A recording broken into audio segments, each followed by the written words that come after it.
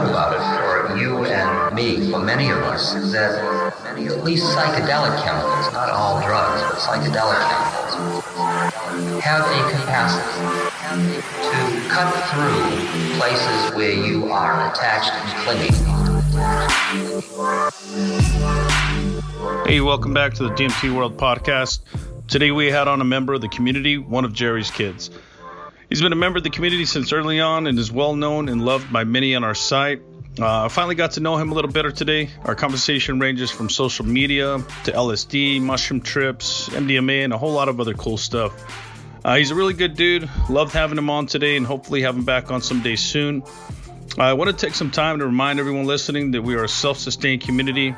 That means there's no big corporation or rich assholes keeping the lights on here, just us. With that being said, feel free to support the community by becoming a Patreon supporter at patreon.com/DMTworld.net. Proceeds go towards maintaining and upgrading the site, a bunch of cool giveaways, and keeping my 20s clean. Just kidding about that last part. But for real, for as little as $1 a month, you can support the site, be able to create groups, gain access to all the Discord channels, and post stuff in the marketplace. All the details on the Patreon page if you're feeling generous. Also, if anyone is a content creator and would like to present some of your stuff on the DMT World YouTube channel, feel free to send me an email at alex@dmtworld.net and let us see what you got. Thank you for listening. We truly appreciate you, and keep spreading the love out there, you beautiful peeps. Maharaji, my guru, when he took LSD, asked me for that medicine, that yogi medicine I used, and he swallowed a huge amount. Nothing happened to him at all. And then he said, well, these are known about these. It will allow you to come in and have a visit with Christ. You can only stay 2 hours. One of Jerry's kids, thank you for coming on the podcast today, man. Appreciate you. Cool, thanks. What's up, my bro? How you doing? I'm doing well, man. I know that you've been part of the community of DMT World community for quite some time. You were there from the get, right? Just about, maybe like a month after. Funny thing is, I joined around April 20th or around April 19th. Or 20. Yeah, it was around Bicycle Day or like 420. Yeah. And I think it had only started in like maybe March. You know, so it'd been that's right. up and running for like maybe a month. Yeah, they launched in like spring of 2018. Yeah, it's been a couple years now, but yeah, yep. I've been there, and I was a lot more active in the beginning, and I haven't been so active. I've been a little bit busy lately, but I try to be. I would go on there and drop a couple gems every now and then, or try to. Yeah, you know the thing about it, I mean, it's still a social media platform, and regardless whether it's not as shitty as other places like fucking Facebook and all this stuff that people talk about, and it's still a social media platform, so it can get overwhelming. You know what I mean? Trying to keep up with everything and everybody. You know? Yeah, for sure. And that was another one of my issues I had with it. I was kind of trying to space myself with technology for a little bit, you know, as much as I enjoy thoroughly all the conversations I have on there. Just, you know, it is still a piece of electronic equipment.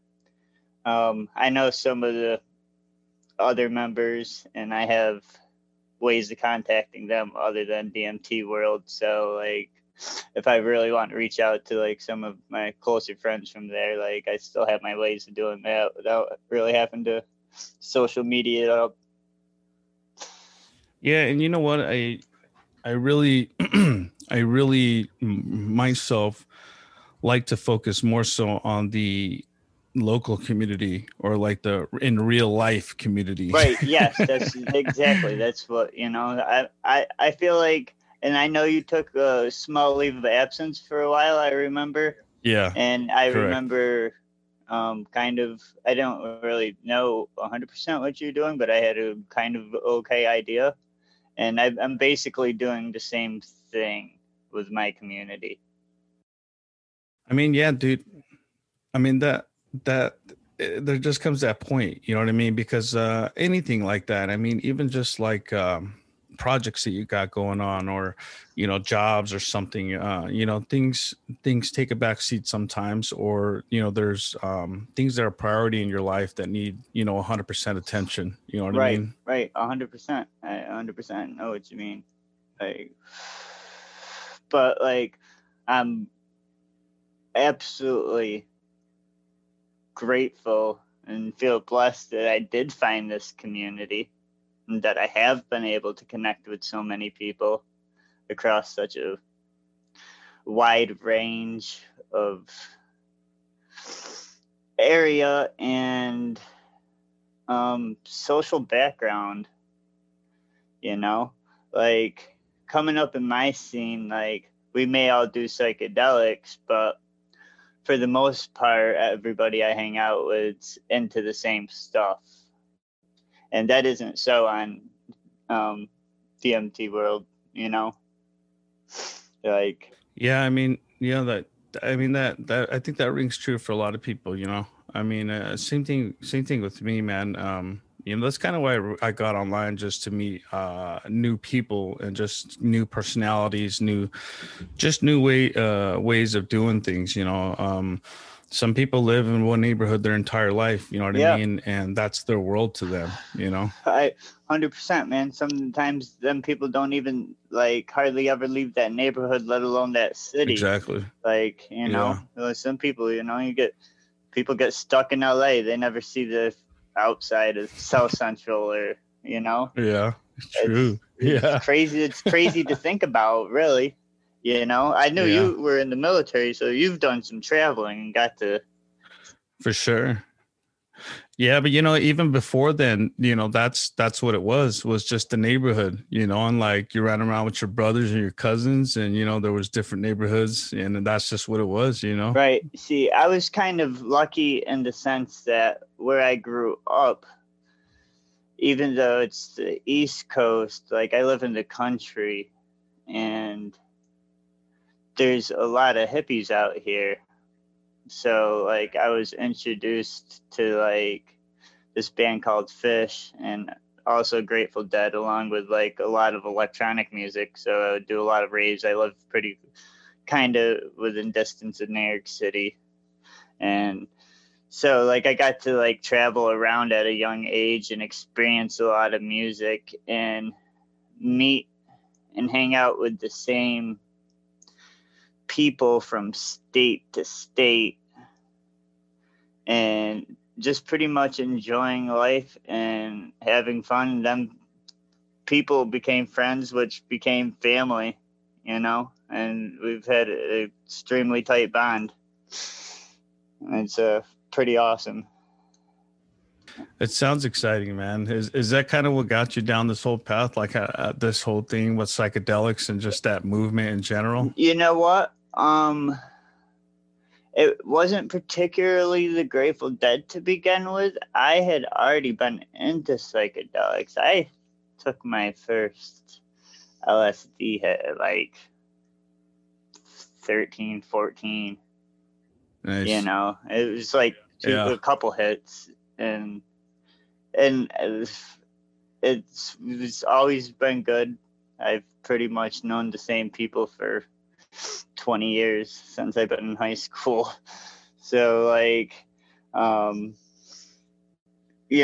got to experience that at a really young age, along with, like, ketamine and psilocybin and stuff like that. I was really into reggae real hard coming up through high school, and I really didn't get into the Grateful Dead and, like, the hippie Fish scene, festival scene, until, like, maybe senior year-ish. Like, it would be 17, 18.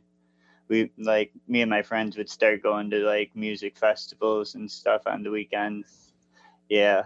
And that's a whole nother world, man. Like, especially when you're coming from a, like, I've always skateboarded. I was, like, wanted, like, air quote unquote, like, cool skateboarder kid. Yeah, I'm not, like, trying to call myself a cool kid, but you know what I you're mean. Cool, dog. Yeah, but you know what I mean. I just was cool me, like, bro. I had like one of them fucking West Coast vibes for being an East Coast kid. Like I was just laid back and shit like that, and it's just been a fitting lifestyle. Actually, I met some of my close friends, actually, Michael, which passed away a few years ago from a fucking opiate overdose. Damn, that sucks, man.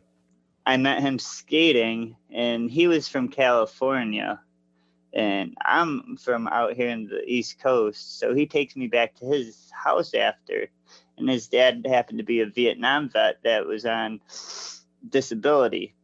Was an amazing artist, had studied in India for 10 years after the Vietnam War, like full on, like real deal hippie, like full on, like, so like I got to hear a lot of the old stories and like the history and the real background of everything.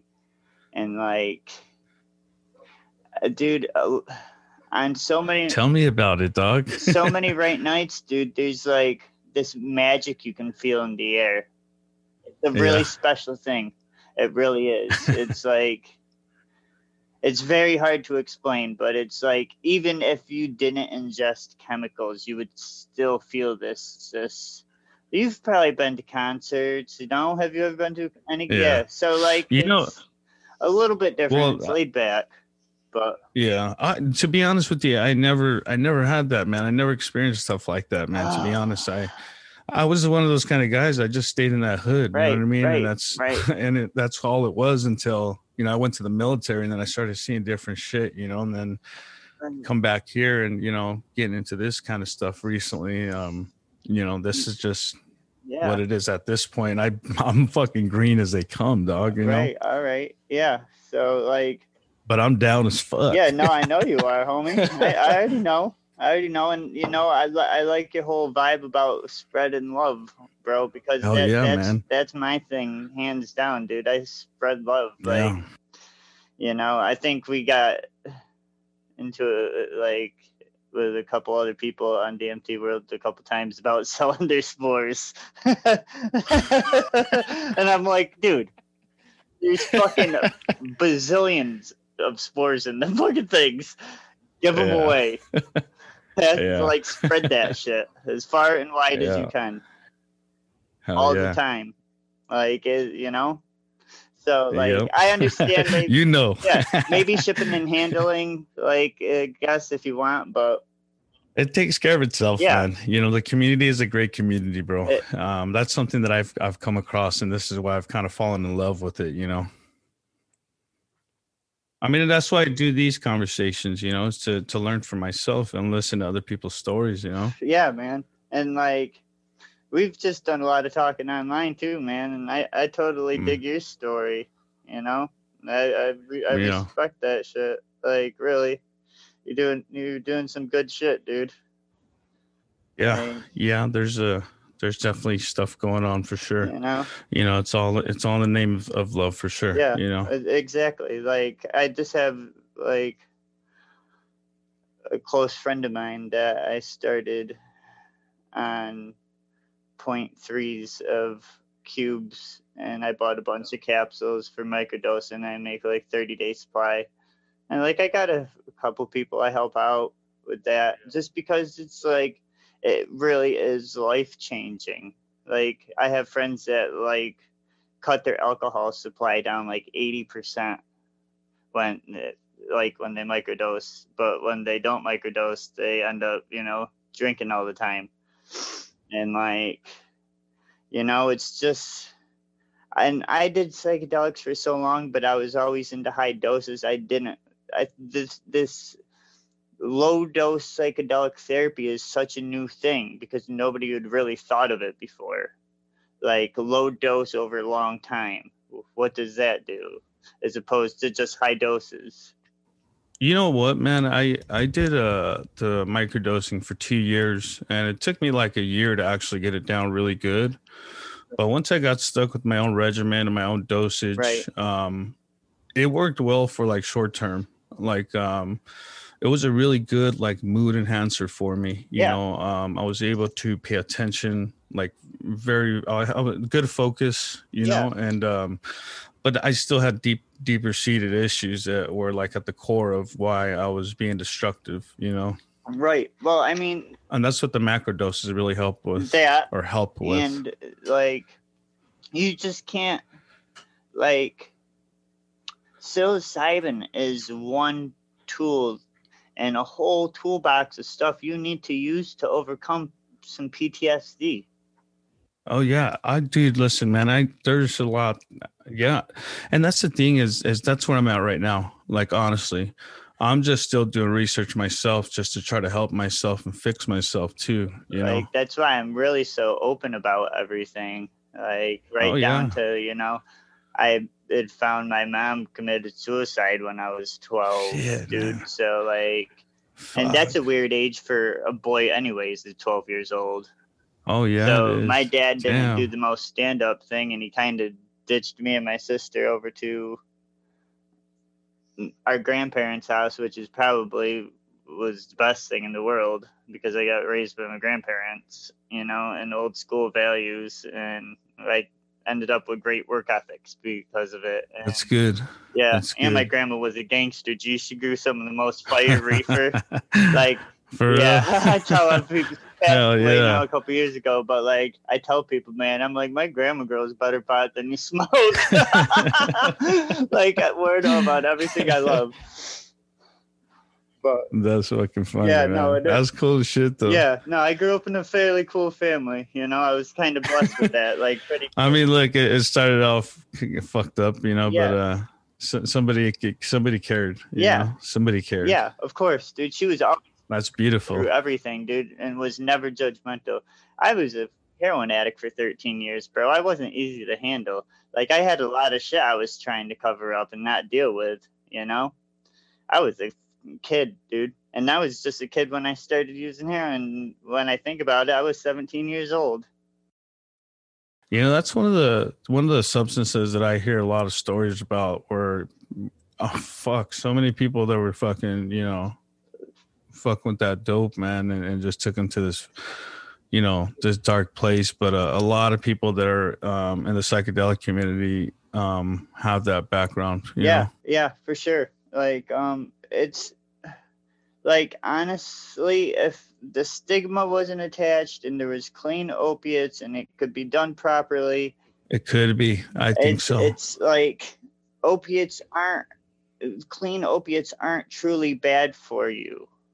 It's the outcome of being sick when you can't get them and spending your money and having to do criminal activities. That's the bad part. Yeah. Don't you think it's also because of the fact that it's in the black market and there's no industry standards as well? Yeah. 100%. For sure. 100%, dude. Like, how about we regulate everything and take the fucking money out of the hands of the cartels. And get some pure shit. Yeah, and get some more pure shit. You know, even though that's how that shit may get sent over here, by the time that shit hits the streets, it's far from. I say hire them motherfuckers. Yeah, like, and they're already their own security, bro. Yeah. That's crazy. Like, especially with like other stuff too, with like Molly and just people lacing like all kinds of stuff with fentanyl. I seen coming out of Canada that had the Hoffman bicycle ride 1943 like classic print that supposedly had fentanyl laced in it, and I'm like, that's such a disrespectful thing to do. For one, to lace LSD with fentanyl, but to two, to even stick it on that sheet, because people probably have no idea what that artwork really represents. Let me ask you, man. That's one thing that so out of all the conversations that I've had with people in like the last, I don't know, year, that's one of the things that not too many people know about is like LSD, like the ins and outs of it. Like, I've met maybe one or two people and I haven't had the time to speak with them fully about it, but I mean, that shit goes deep from the, you know, the small amount of info that I've even researched or talked with people about. It's got roots. It's real, dude. It's like any other like substance you make. That shit's fucking living. You know, it's a living. Like when LSD crystallizes, it actually sparks and emits light as it's being created. So it has this energy in it. And depending on who's making it and the intention of why they're making it can all result in how it turns out. Now, if you like are in it for money, it might not be the same if you're in it for other reasons, like to like turn the world on, you know? You think that holds true? You think that holds true more in the manufacturing of LSD than like the cultivation of some of these plants? No, I think it holds true in all of it. In all of them? Yeah, and one of my bigger things is like, and I know it's hard to beat around, and you just have to find good companies, but is getting bark, and like I want to know that it's being harvested correctly and sustainably, and you know, not just it's ruining the mimosa trees. Like if it's done correctly, but it's such a big thing now. Yeah, sustainability. Like it's just like the thing with the toad. You know, a lot of people do the sapo down here. You know, and there's that big argument of, you know, should we continue with the harvesting of the toad or should we opt for synthetic? Right. You know what I mean? But see, now I'll tell you a couple things on this. Tell me, dog. So, tell me. 5-methyloxy dimethyltryptamine scares the bejesus out of me. Really? Yeah. And on top of it, with the toad, it just doesn't have 5-MeO. It also contains bufantine, which is, and I believe traces of something else, if I remember correctly, but I'm not sure. But I know 100% contains bufantine because that's where the toad gets its Latin name from, the Bufo alvaris, or the Sororan desert toad. Yep. You know, but I know a couple people that own toads. Like, I think maybe if you're going to do it, that would be the way to do it, was to kind of own them and treat them as pets and harvest them when you wanted it, you know, almost like growing a cacti or something. Yeah, but let me ask you something. The thing with the toad, like if you keep a toad, like how do you keep like in a little terrarium or something like that? Yeah. Yep. You can keep them in proper conditions that they live. It's just shit, dude. People out here where I'm at, dude. When it fucking rains, bro, you walk on the other side of the mountain, you're bound to find yourself a couple of toads, bro. Yeah. Yeah, it's like that out here. It's pretty cool. But the thing about it is, you know, there's so many people just doing this shit now. Yeah. You know what I mean? And it can blow up. I mean, that's a big thing is in psychedelics and plant medicines is sustainability. Like you hit it right on the nail. The bark is one of the biggest things, right? I mean, that's a whole fucking tree you're taking from. Well, you know what I mean? It's not a little plant that you harvest. At least the root bark, and that's like some of the most important part, because if the roots aren't protected, the tree's going to get infected. Yeah. You know? So it isn't like it's even stealing the old growth bark from the tree itself. And the thing is a lot of us are part of it. Yeah. You know? Like unknowingly. And like we all fucking, if you ever bought bark, you know, you're fucking part of that. Yeah, you know what I mean? Of course. But it's just like anything else, you know, if you ever bought glass or if you ever bought dope, or, you know, it just goes back to the hands of the cartel, which caused violence. You know? Well, yeah, but not No, that's definitely a valid aspect, and 100% on that one, I completely agree. But I mean, in terms of sustainability of like the resource itself. Yeah. You know, I got what you were saying. The plants and animals are a little bit more, you know, sensitive to that, right? Yeah, and know what is so great that they are sensitive? Because they're sensitive, they know how to evolve, I think, better than we do. Sometimes we can let our own consciousness stand in the way of our own evolution. Because Sure, I'm you sure. know, like as much as Yeah. I believe and love science, like you just can't look at it from 100% science aspect, you know, because then you'll get Well, stuck. there's always the unknown. Like Yeah. Hamilton Morris, which completely trips me out because, like, I ain't gonna lie, dude, that dude's my bromance. Like, some people say, like, I'm a drug nerd. Like, my friend's like, a drug nerd. Like, I'm like, dude, you have no idea. Like, this other dude, Hamilton Morris, he's a fucking drug nerd. You know who I'm talking about. Yeah. Like, Yeah, everybody does. Yeah. He's my dude, along with Dennis McKenna, you know. Like, which was really cool that I remember in the beginning he promoted DMT World. Yeah, I saw that. Yeah, that was Yeah, I pretty remember cool. that. Yeah, that's something else. There's been a lot of good people coming in and out of there. I mean, and people that are still on there, man.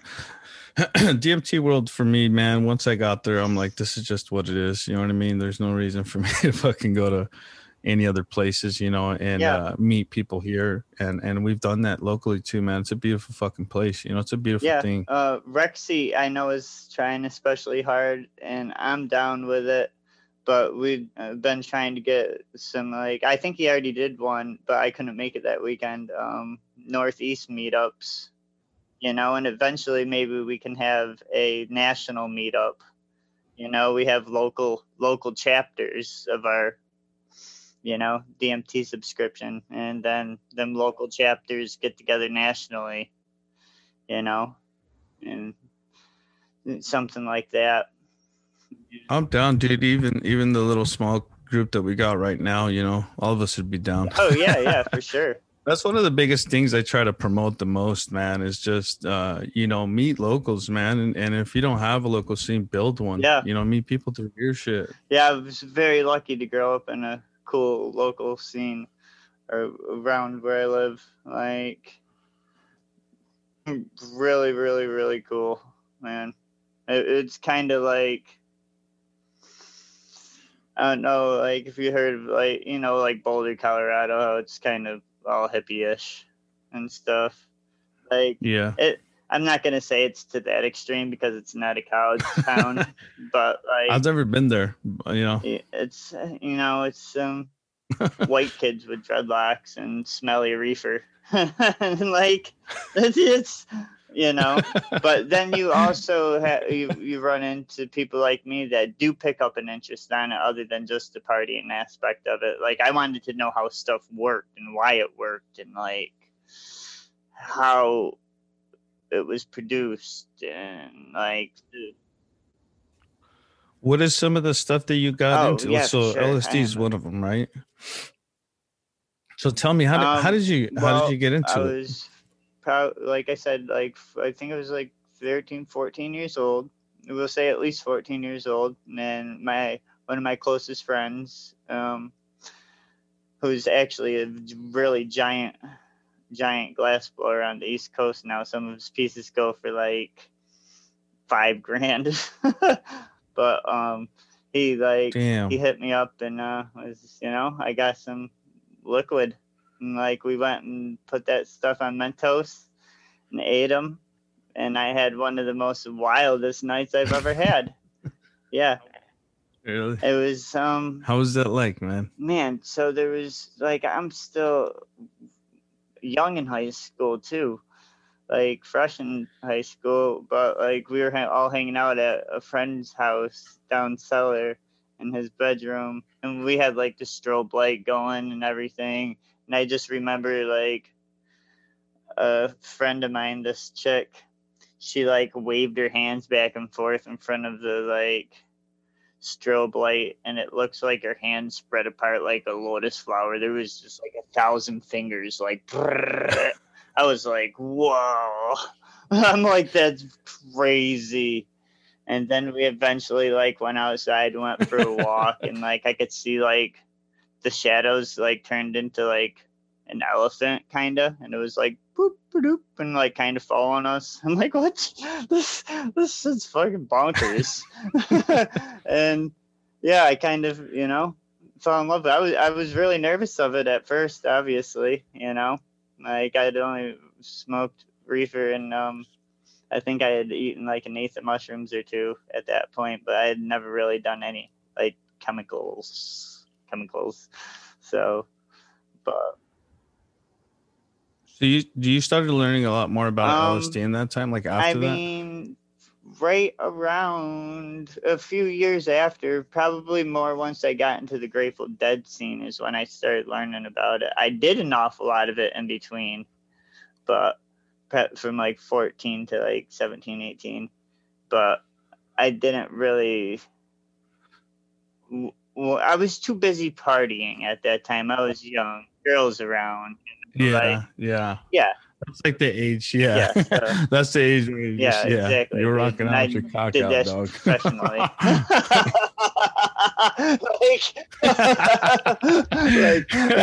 like rock star, dude. Strong, homie. Hey. But, yeah, and we just like one thing led to another. Like learning about LSD, like I would go to like a music festival, and like when you get LSD from somebody, usually they'll tell you the crystal lay, like what was you know what I'm talking about, what crystal they used to make the product itself. Yeah, I've heard of it, but to be honest, I don't even know like the difference in the types of crystals or anything like that. You know what I mean? I think I did acid like once before you know these last few years. Right. You know what I mean? And needlepoint being the cleanest at like 95% purity. Now you hear fluff or like the white on white paper. Like sometimes somebody will just show white paper. That's fluff. It's a brand name of the needlepoint technique. Now, some of the needlepoint that comes from like Czechoslovakia can be a hair bit speedy and in your face, one of them real intense fucking what's going on trips. But the fluff, dude, seems to carry you slowly. It's super traily. Everything's like nice and enjoyable. Like, so it was like same kind of technique. I believe fluff uses Osley's crystallization technique, but each one does have a slightly different effect depending on, and the clearer it is, the more pure it is. I've recently did some stuff last year that was new, which I guess is a little bit cleaner than needlepoint, which is already 95%, which is really pure, but like called diamonds, and that stuff was pretty good too. But I'm just kind of old school, and I like the fluff, the white on white fluff. It's always been like the Grateful Dead like version of LSD, even though there's always tons of all kinds of different LSD floating around there. That was like the actual heads LSD, and like to the point where like if you were allowed to be in a position to even sell it like in large quantities, if you were like able to know somebody where you could get like a crystal gram, like they're not just gonna like, yo, you got dough and here we're all good. No, they like make you lick your thumb and you stick that shit to the crystal gram and then you re-lick your thumb. 100%. Hey, is that shit's for real? Bro, I'm talking like 2-3 days. God damn. Like just dude, I've had 2 complete blackout experiences from LSD, like where I had left my body and then all of a sudden like snapped back into consciousness. One was at a Fish show. When I came home from prison, my friends like just gave me a ton of stuff like, hey, welcome home. Like fucking here's like, it was a lot of stuff. Let's just say. So like I ate like 20 hits. And bro, I came behind, I like remember the show going on. I got pictures from it. I don't remember taking the pictures. I looked spun as dreidel on, you know, like spinning right around. But like, I don't remember it, but I came to behind one of the nicest hotels right next to the venue. Be standing over a halogen lamp with one of the lawn chairs trying to stay warm. But I wasn't really like in my own head. And when I came to, I'm like, oh shit, dude. Like I'm like surprised the cops aren't out here. Like, I need to get out of here, like real quick. And so much that I got lost in a town I know, to the point where I cried to this lady jogging by, and she thought I was nuts. I just asked how to get to McDonald's, and she told me, and I said, I know where McDonald's is. I just can't make it there right now. And my fucking tears started just pouring down my face. Like, yeah, that was one of them, like, real gnarly ones. And then I have a friend that died a few years ago. He was real deep in the Grateful Dead scene is also, and we have people we call pranksters. Like, they like to dose stuff out and not tell anybody. Yeah. So like, oh, shit. I get to like, my friends throw this festival every year, so like I get there and I run into him and he gives me one hit. Or maybe I took one hit from some. No, I think he gave me the one hit. The next thing I know, I'm blacked out again. Well, I didn't know it until I came back down. But like, I came down sitting around, we have a giant bonfire, and I looked up and my homeboy was standing next to me, and I'm like, "Do you do this to me?" And he just shook his head, no. And I like looked over and seen my like friend, this dready redheaded kid, and he just had this like devilish little smirk on his face. I'm like, all right, so this is kind of war, like. But it sucks because probably not too long after that, homeboy was at his favorite diving spot, and he was shallow diving and bounced his head off the bottom and snapped his neck. Yeah, and that's that's not even drugs. That's just a fucking accident, you know, young kid. Yeah, it does suck. That's fucking shitty, man. I had another like. Not a super close homegirl, this acquaintance of mine, but like a super good homegirl of my good friends passed away last weekend from stupid shit. And it's, you know, it's, well, no, not an accident, like an OD. But, you know, it's just like, this stuff's got to stop. That's why I somewhat wanted to talk about drug education, you know, like we need better drug education in this country. And I feel like this stuff wouldn't be happening like this, you know? Well, here's the thing too, man, is the one thing about that is that it's not so much even the addiction aspect of it. It's also that people want it. You know what I mean? Like, people still want to do fucking drugs. They still want to have these substances. You know what I mean? At the end of the day, otherwise there wouldn't be people dying on the other side of the fucking border there wouldn't be people dying on fucking Skid Row. Just because they spent the last $10. Yeah, I mean, there too. That's haven't for sure. Showered. Yeah, you know? It's that shit fucking ruins shit like horribly. Yeah, but see, here's the thing: is the more and more I'm thinking about it and talking to people about it and reading about it, it's the lack of regulation. You know what I mean? There's no industry 100%. Standards, right? I mean, that would knock out two birds with one stone, right?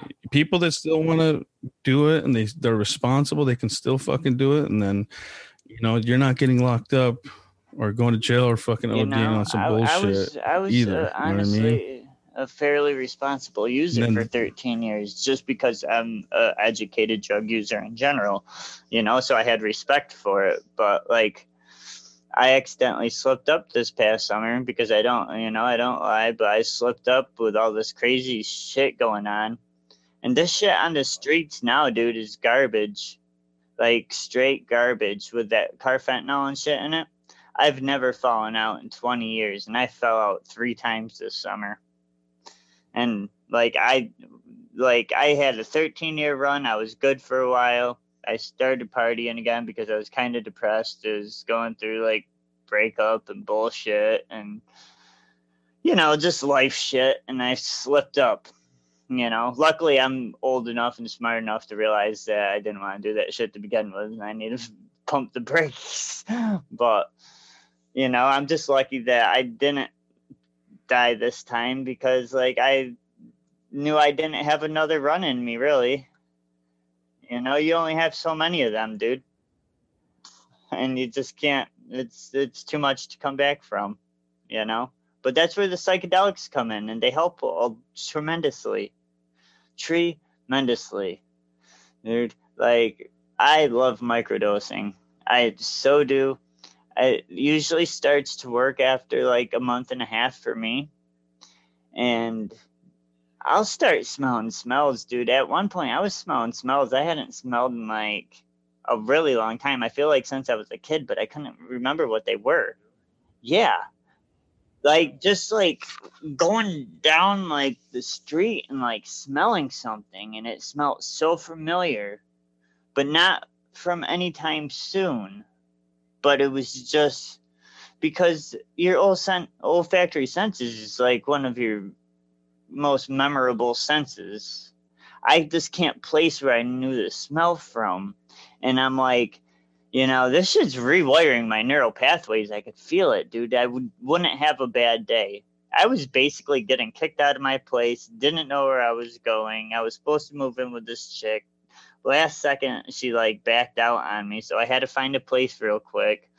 I didn't stress out one time, have one bit of anxiety or anything about it. I just went with the flow and everything worked out, you know? But like over the winter, my fungus supply kind of got cut off for a couple stupid reasons. But so I stopped microdosing for a little while, and kind of, you know, by the time summer rolled around, I didn't realize I was as depressed as I was, you know. And I guess I just went back to doing what I knew, even though I know that isn't the right thing, you know. And like, I'll openly admit I'm on Suboxone. I don't care. We need to get rid of stigmas also. You know, like, how is me doing opiates long enough to need Suboxone any different than somebody that cannot take care of their diet and eats McDonald's and Taco Bell every day, but now needs insulin? You know, why do I get the stigma? I mean, it's, yeah. You know, I think the people that believe in those stigmas are people that I don't want to be. Yeah, like, I don't want them around me either. You know what I mean? Because you know? it's like, Of course. yeah, but there's some people that you can just, I mean, in terms of the people I mean, that are I got around cool you, people right? around Like, me, but like, I'm just saying in general, Yeah. just to be able to talk about it. Like, if you wanted to go get a new job, like, just explain your situation and how you're doing, and like, let that person take you in for what you are at that time, and not what you had been, or, you know, like, I had a pretty screwed up name in my town for a second because of fucking heroin, you know? I wasn't always the best person. I've always been a good person and like help and stuff, but like sometimes I used to get that feeling where I like to go out robbing and stealing, like just like, you know, Biggie, like, that's, you know, and I don't, it's, that shit changes your mind. And then I was like really getting into cocaine with it too, so that just was doubling it.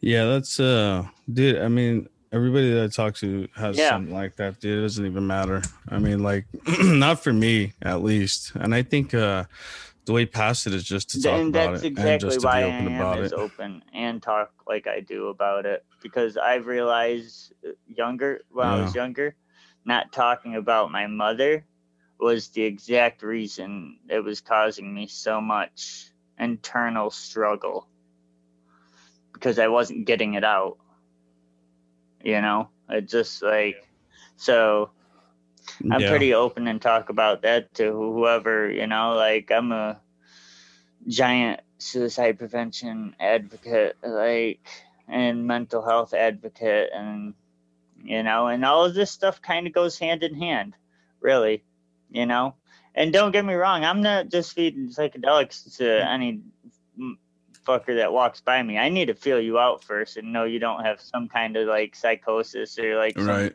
you might have a mental breakdown if I like get you spun. I need to talk to you first, because I don't want to be responsible for breaking somebody's brain. Okay. Well, not even the liability, but just the hesitation to get fucking locked up. But I would feel more bad about breaking their brain than getting locked up, but they would still both stop. For sure. Let me ask you a quick question, man.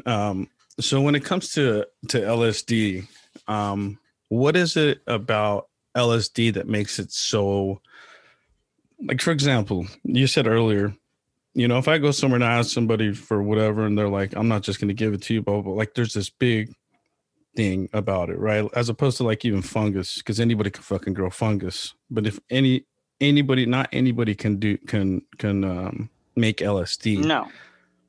Well, what is it about it that makes it that way? For one, because of the 60s, and not even so much the 60s, but it's really hard to get the base ingredient, which is lysergamide monohydrate. And it's really hard to get your hands on that. And but that's kind of the truth too. Other substances, like even MDMA is one of them, right? Oil. Yes, yeah, it's really hard to get your hands on. Like, but people still do, and it's still out there. Of course. The only thing about like with acid for me, dude, like I tried acid once when I was in my teens, and then in the last like I don't know 4 years or so, I've had more acid then, but I don't know. It's just weird. You can definitely tell the difference between them. Oh yeah, for sure. There's two different. And some of it's kind of like, and some of it's kind of like I'm pretty sensitive to a lot of these compounds, and I could tell differences like really easy, man. And sometimes it just becomes like a fucking chore, dude. I'm like, God damn, what the fuck? Yeah, well, it is a really long. It's a long thing. And well, it's not even that, because I even had some dude where I was fucking just beautiful the whole way through, and I'm like, God, what the fuck is that? You know what I mean? No, it's fucking beauty, dude. It was accidentally discovered trying to see. I've heard that they were trying to find migraine medication and or trying to reduce bleeding in pregnancies for girls. So they were working with these different lysergamides, and Hoffman had made 25 different batches, and this was discovered in 1938. They went up on a shelf till 1943 when he decided to play around with batch number 25 again, and that's when it was accidentally spilt just like micrograms on his skin without him noticing, and he went for his famous bicycle ride. Yeah. Or actually, you know what? I think he accidentally dosed. No, yep, that's when he went for his famous bicycle ride. Then he came back, I believe, the following day and did another one because it was kind of mind blowing. Imagine the first guy ever taking LSD. Like, it's just shit. Yeah. It's just like, wait, what just happened? Like, right. have nobody to explain that to. Around that time in the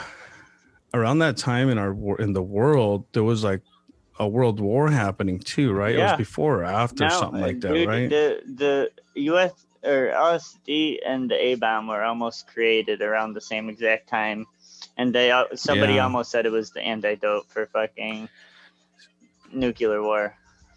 See, I've read that somewhere, and I've talked to a few people who have told me that. I just know I'm just like, I haven't looked into it, to be honest. With some of your facts though,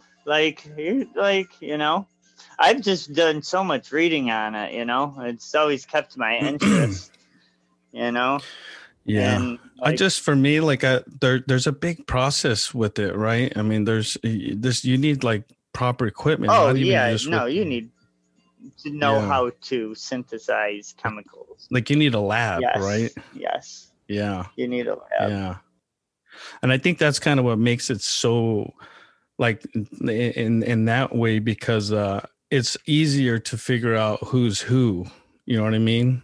As opposed to having a million fucking mushroom growers, people that are cultivating at home, to, you know, a handful or two of people that cook That's what I LSD. was going to explain to you a little bit. So, like, when I started learning about it, I was learning about it through friends originally. And, you know, half of that shit's wives' tales anyways, and it's talk. But, you know, you do get to talk to some real experienced people that actually know what they're talking about. And there's, like, colors of crystal LSD ranging from lavender, amber, silver, white, which is also a needle point, and that diamonds. And the clearer it gets, the more pure it is. But just because the purity behind it is good doesn't mean the intentions making it were great. You know? So I've had some, like, really good, less clean stuff, but the intentions that were put behind it were made good, so it was still fun. If you can understand what I'm saying. Yeah, no, you know, a lot of people believe the same thing with like the fungus and even cannabis to a certain extent, you know. And yeah, for Hey, sure. like even extracting your own DMT, like myself, I've noticed a difference from the stuff that I extracted myself, as opposed to stuff that was gifted to me. I mean, I've never bought DMT ever, Yeah. and I don't think I ever will. But Me either. you could tell the difference. Yeah. You could tell the difference, you know. Yeah. Well, yeah, And because sometimes it's not good. but sometimes it sends you it's so fucking fucking sideways. easy. It's so easy. And What's that? making it. Fuck. See, that's the thing is Like the they overcomplicate consensus. the process. Really? Yes, 100%. They overcomplicate it. So let me ask you though, like that information, does it get passed down to people? I mean, like you don't go to fucking, or do you go to fucking school to learn and you apply it? I didn't. I learned it from my homeboy, which he learned it from his people. You know, like I had to write it down in a like actual notebook with a pen.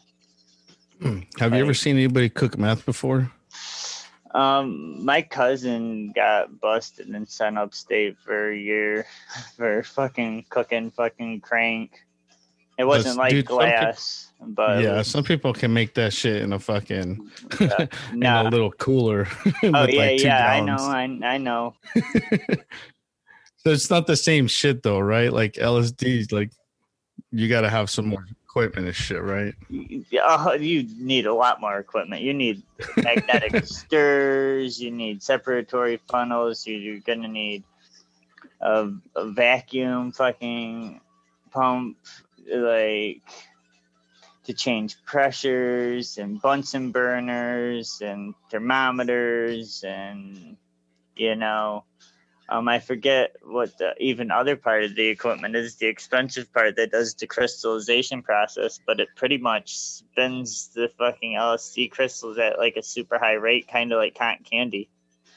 And they fucking start to form together. And then they'll start to spark almost on the inside. Like they emit like little blue light. Like they emit blue light as it like comes together. Which is fucking wild because it's like it's got energy trapped in it. Yeah. You know? It's some real wild shit. And you know, like my favorite manufacturer of LSD, which I don't know if I've ever personally got the chance to have some of his, but it was Owsley Stanley Bear, which you probably have heard of now. But he was the Grateful Dead's sound man for a very long time, but he was one of the largest producers of LSD in the 60s. That's how the Grateful Dead got all their gear. There was another guy too. What was it? There was a guy named Jans, yeah, that's Yeah. right. I've heard of that dude. So I'll I've heard of that explain dude. this situation. So, Osley starts making LSD, and he explains it like this: like, we needed LSD, we couldn't get any, and when you make it, you just can't make a little bit. So That's the like, thing. Yeah. you know, he's like, hey, you got to make like fucking 10 grams, like, which is a lot. You A know? lot, yeah. So, but either way, like, so he was doing that, and he had somebody trained underneath him named Tim Scully, which you I've heard possibly that have heard of, Yeah. like, just through the community. And Tim Scully apprenticed under Osley, and then Scully went down when Osley got arrested.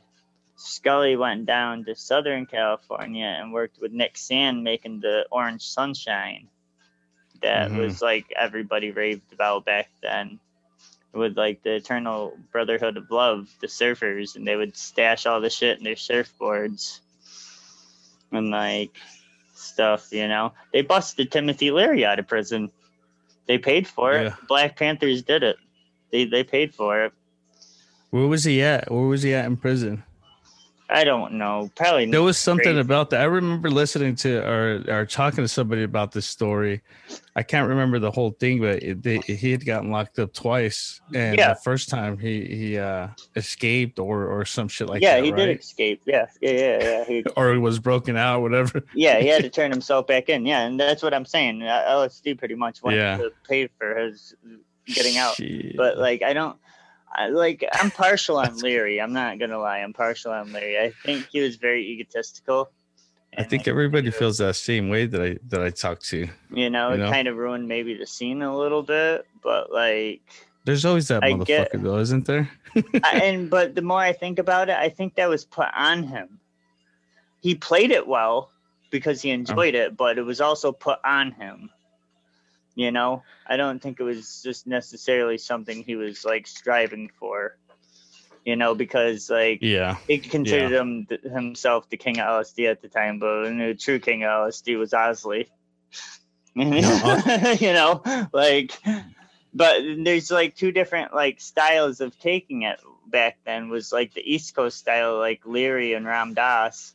They would sit around and try to be spiritual and like have fucking orgies and like try getting like the craziest, like as far out as you can. And the people on the West Coast, you know, Kankezi and the Merry Pranksters, they drove across America to go to the World's Fair in New York, and they stopped to Millbrook, to Leary's place, and Timothy really wouldn't even see him. Now, these are the other LSD gurus from the fucking West Coast. You know, you like come out and greet your guests, but he was being holier than thou. And they were just too much for him, dude. They were like dosing everything and like, like all kinds of stuff. But I remember reading that Osley had gone upstairs into like this special little like light tower area that Leary had, that him and his like old lady would like do their meditation and yoga and shit like that, just the two of them. And Osley went up there just to talk to him one-on-one, from like, you know, head honcho to head honcho. And, Larry wasn't really feeling it. He was up there drinking martinis instead of dosing, and Bear hated alcohol. So like they just really, but over the years they grew into great friends. You know, like Tim kind of calmed down. You know, he like, I don't know if you know about how he passed, but he suffered some pretty severe cancer. And he didn't do pain meds. He ate LSD and huffed on a nitrous tank. And like straight up, dude, no pain meds. Might as well. Might as well, dude. I think he went out on like 400 or 500 mics, like when he passed away. Nice. Yeah, you know, to have people around that are it's a willing good send to off. give you, like to give you that, like, you know, that's trusted. Like that's what I consider my family. You know, it doesn't always have to be blood, but I was just telling you, like some of my friends have turned family, and like, you know, I know they would be the same. That, you know, they'd be there to do what I asked. Yeah. Like, So, Hey, Osley, the name is spelled Owsley, right? oh, I believe so. Because It's like I Owlsley, like yeah, owl. yeah. I've heard the name only when I ask about acid, like in terms of like, hey, what type of acid is this? You hear See, that name a lot. Um, don't believe the hype. well, Don't see, believe what the is that hype. though? Like, it's just like a recipe or some shit, or like a Yeah, method that yeah. people. There's a like that's what I'm saying. Like if it's the white on white fluff, they're using Osley's. I'm pretty sure they're using Osley's crystallization process to make it. But like a lot of people say they still like there's Osley crystal around and stuff. Homeboy died 12 years ago. LSD degrades. Like I doubt there's any more And Osley nobody else crystal makes it around. that way. Like he didn't teach anybody or anything like that. One or two. But like Nick Sand also passed away. The only one that knows Osley's true recipe is Scully, and he lives right next to Shulgin's house. He was taking care of Alexander and Anne. That guy is another cool motherfucker too, man. Yeah, Scully. I've no Oh, Shulgin. Shogun, yeah. Yeah. That motherfucker's done some work too, man. I know. I've read about some of his stuff. Yeah. And I've even tried some of it too, man. I mean, I don't know how close it is to it, but I think that one of the best ones that I've tried was the 2CE. I'm a huge fan of the 2C. 2C. Oh man, 2, beautiful. 2CB, 2CI, 2C. I haven't tried. I tried the 2CB as well. And I forget these two other ones, but the 2CE stood out the most, dude. I was like, holy fucking shit. They're really beautiful trips.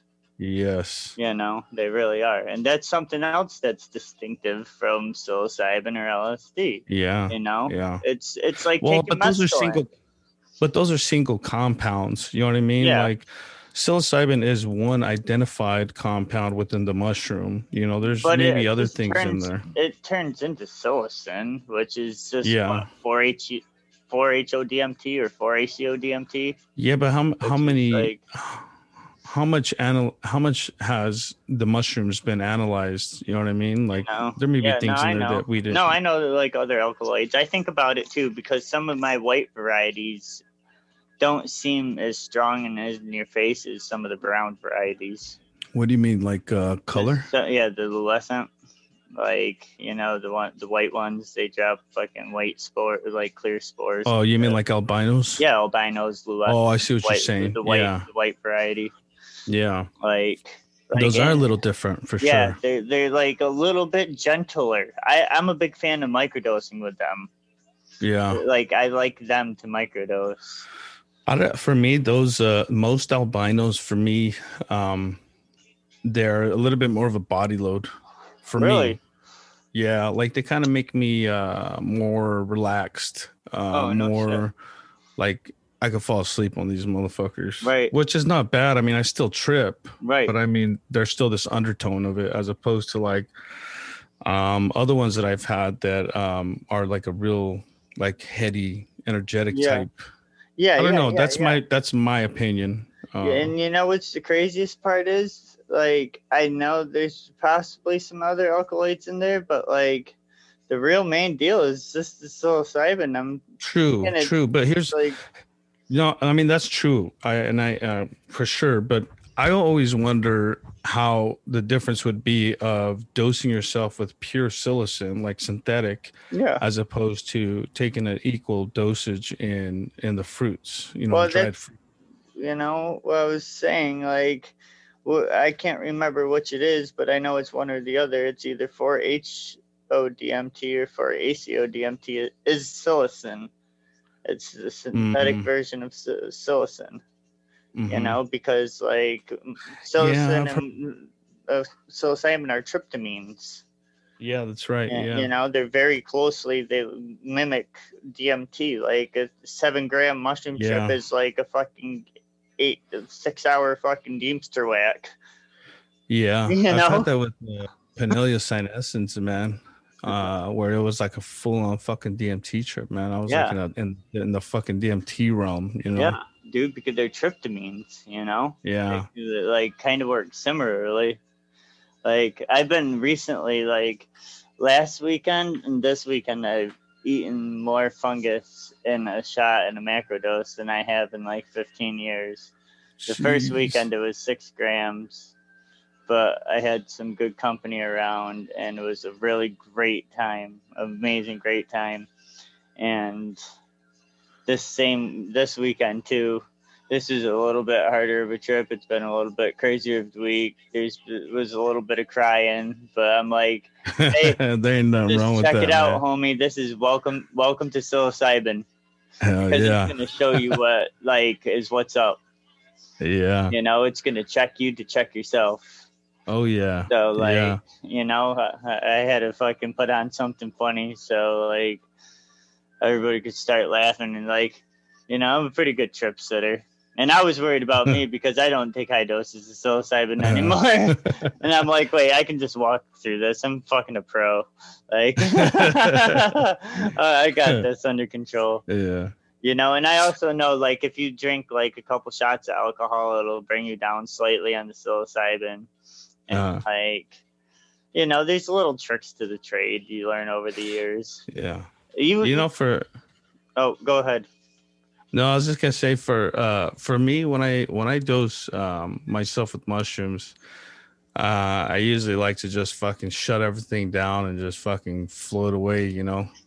So you do like 5 grams silent darkness?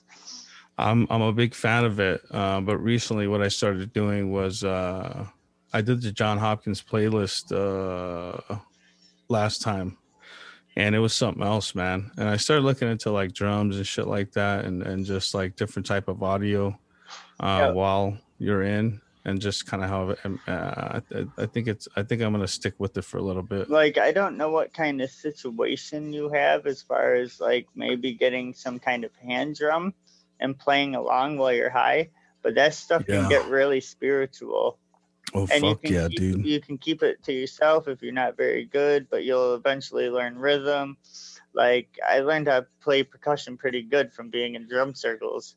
Now, drum circles is a big thing at, like, hippie things. You probably heard drum circles. Yeah. Like, now you get 50 different people playing a rhythm, and, like, it's around a campfire, and everybody's all spun out. It just gets super, like, trancey and rhythmic. Hell yeah. And you're putting your own emotion into it too. Yeah. More than just like dancing. It's like one big ball of energy, huh? Yeah, exactly.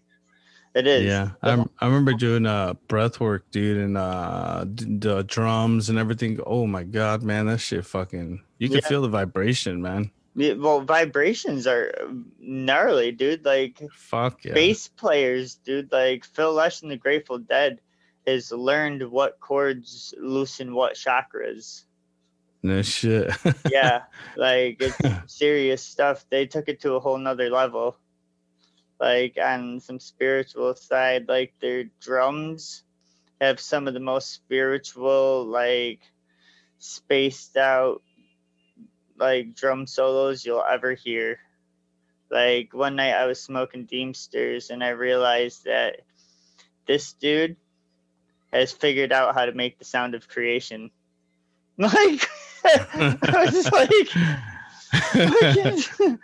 but like, my big thing is I like to smoke Deemsters, dude, because I like that intensity, but I like it for like 20 minutes, and then I can continue on doing my stuff. And if I want to blast off again later, I'll blast off again later, So like, recently, like, Deemsters have been my thing. I still microdose, but like, Deemsters, I like to smoke. What is your most favorite substance, or your preferred? Right now I'm kind of in between a bunch of stuff.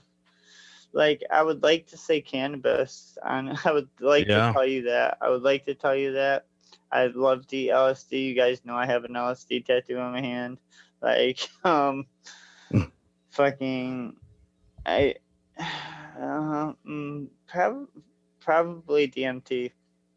Yeah.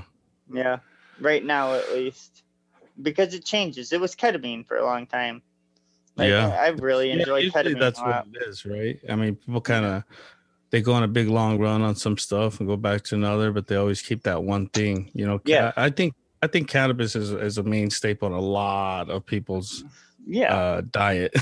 Well, I'm glad that macrodosing psilocybin is something that I can enjoy again, because Fuck yeah, these man. past 2 nights, like the past 2 times I've done it, have been really magical and spiritual.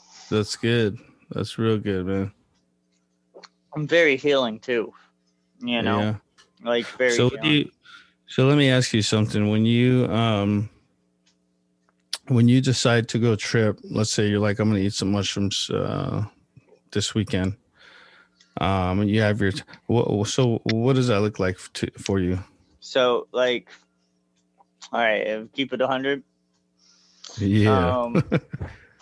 I kind of walk around with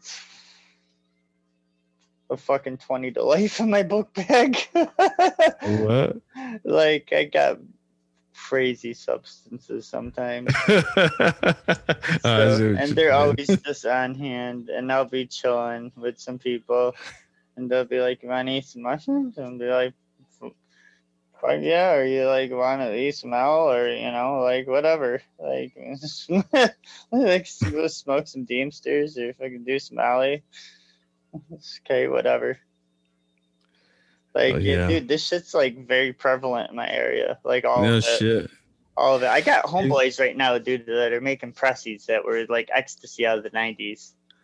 Hey, you know what, man? Like, see, that's a big difference. Like with from like where I was at and like where I'm at now. Like it's few and far in between. You know what I mean? Plus, I live like in a city, and there's a lot of people that are like that. Where, like for me, this shit is new. You know what I mean? But I found good shit here, you know what I mean? Not just in the substances themselves and the relationships with the plants and everything else, but also the people, Right. Have you experienced a handful of MDMA? Oh, yeah. Yeah, that's Fuck what I'm yeah. saying, dude. Like, and you're older like I am. You remember how the ecstasy was in the 90s? See, that's the thing is I never really fucked with that when I was then? younger. Oh, Yeah, no. dude, Nuh-uh. that stuff was like crazy strong. Then Really? it kind of got a bad name because like all the pressies were like garbage for a while. All like them G's up, hose down, and like everybody knows about them. To be honest with you, even till to this day, I would not prefer, press tablets. But right now, my homeboys, I know these like kids that are pressing them, and they're like probably 75% MDMA. 75%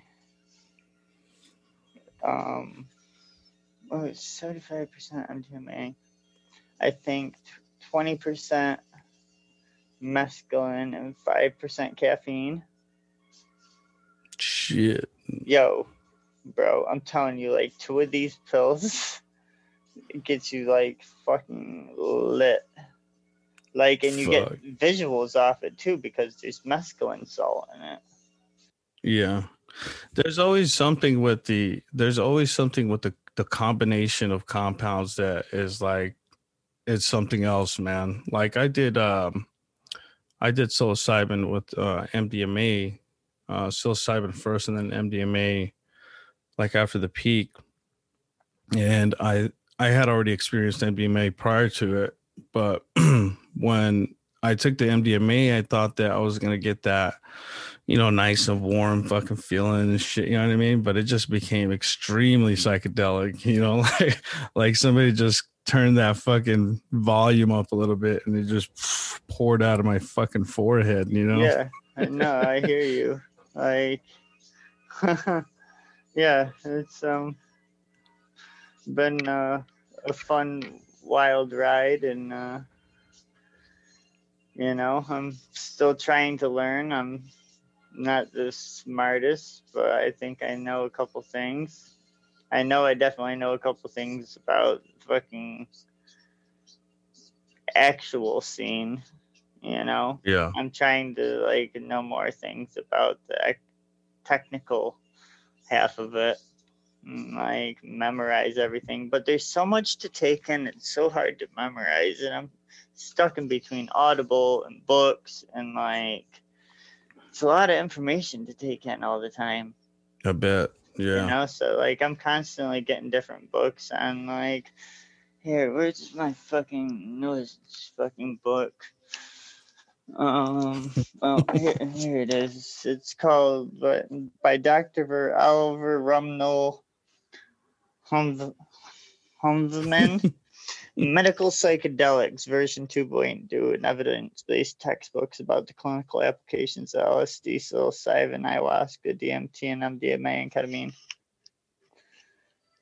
So, Damn. yeah, like, you know, I was like really trying to like dive in. Like, I got Shogun's books. I got like, dude, I got a pretty gnarly library. So what is it? I don't understand. Your end goal, like that's what you want to do. Like that's your thing. I don't know how I'm gonna do it, dude. I'm a felon. Like, I'm trying to figure out some way to do it legitly so I don't get in trouble. I'm gonna do what the fuck I'm gonna do, no matter who's Of president, course, yeah. who's in government, no matter what, because it's what I've been doing. It's like what I do. But I would like to go legit somehow, and it seems like stuff's moving around a lot faster. Yes, yeah, that's the thing. That's one of the biggest things right now is that opportunities are presenting themselves. Like if you think about the recent laws that have been passed in the United States, like there's places you can go to and you can set up shop. You know what I mean? Yeah. As long as you know what you're doing, maybe you have the experience, you have the capital, whatever the case may be, you can be a real player in the game or of the industry in psychedelics, like the legit aspect of things. You know, I got a lot of friends over in Vermont that do the reefer thing, and I have friends that live in New York, and we'll say they allegedly bought fucking a house in Vermont so they can do what they need to do legally if they want them. You know, if they were going to do it, and then they would have to figure out how to get that stuff back to New York if they ever decided to do something like that. You can catch my drift. Well, look, this is what I do know, man. Like, in where I'm at in Arizona, they just passed cannabis for recreational, right? You know, and although that's. I mean, some people could be like, yeah, that's, everywhere is like that. And it's like, yeah, forward. It is. But yes, it brings the promise of an opportunity down the road. Yeah. And you have to start thinking like that, especially if you really want to make some moves and just in life in general. You know what I mean? Yeah. A lot of people see the opportunity there and that's where they're going. Yeah. I mean, I've talked to a few people recently who are like, studying to go to school to like be I don't know, like a guide or some kind of cannabis steward. No, not necessarily that. I mean, when it pertains to psychedelics in general, like a reintegration specialist. Yeah, and I understand, like, for me, that's not my style. Like, I'm like, no, I'm cool with that. I don't really think I could. But the cultivation aspect of things, the procurement of things, the science, just acquiring, I mean, even the logistics of the industry. I mean, there's so many different aspects to an industry. And that's the thing is that industry for psychedelics has just begun its infancy in our country. Like, now let me ask you this. You know the FDA's like getting fucking patents on psilocybin and psilocin, and they have that E. coli that pumps out like 1,000 times more psilocybin than mushrooms do, because they can't grow enough mass amount in mushrooms to actually give the fucking masses psilocybin pills. So they've been trying to figure out how to do it other ways. And I don't want them to like take over the whole industry. And that's see, some people would argue that that's going to happen. It's inevitable. I mean, but it has big money. Reefer, why can't like we? True. I think people are failing at it though, man. Like if you talk to people like in Canada or places where like they've already legalized cannabis, they'll tell you, man, like that big money is fucking shit up for themselves. Like it's almost like they're running themselves. They're shooting themselves in the fucking foot. You want his like, back in the day, like them kids out in Humboldt, like when reefer wasn't legal and they were sending all the good reefer all over the country, man, them stupid fools would get like 5-gallon bucket money and bury it in your yard and forget where they put it. There's like 150, 200K in there. I have no idea what I did with my money.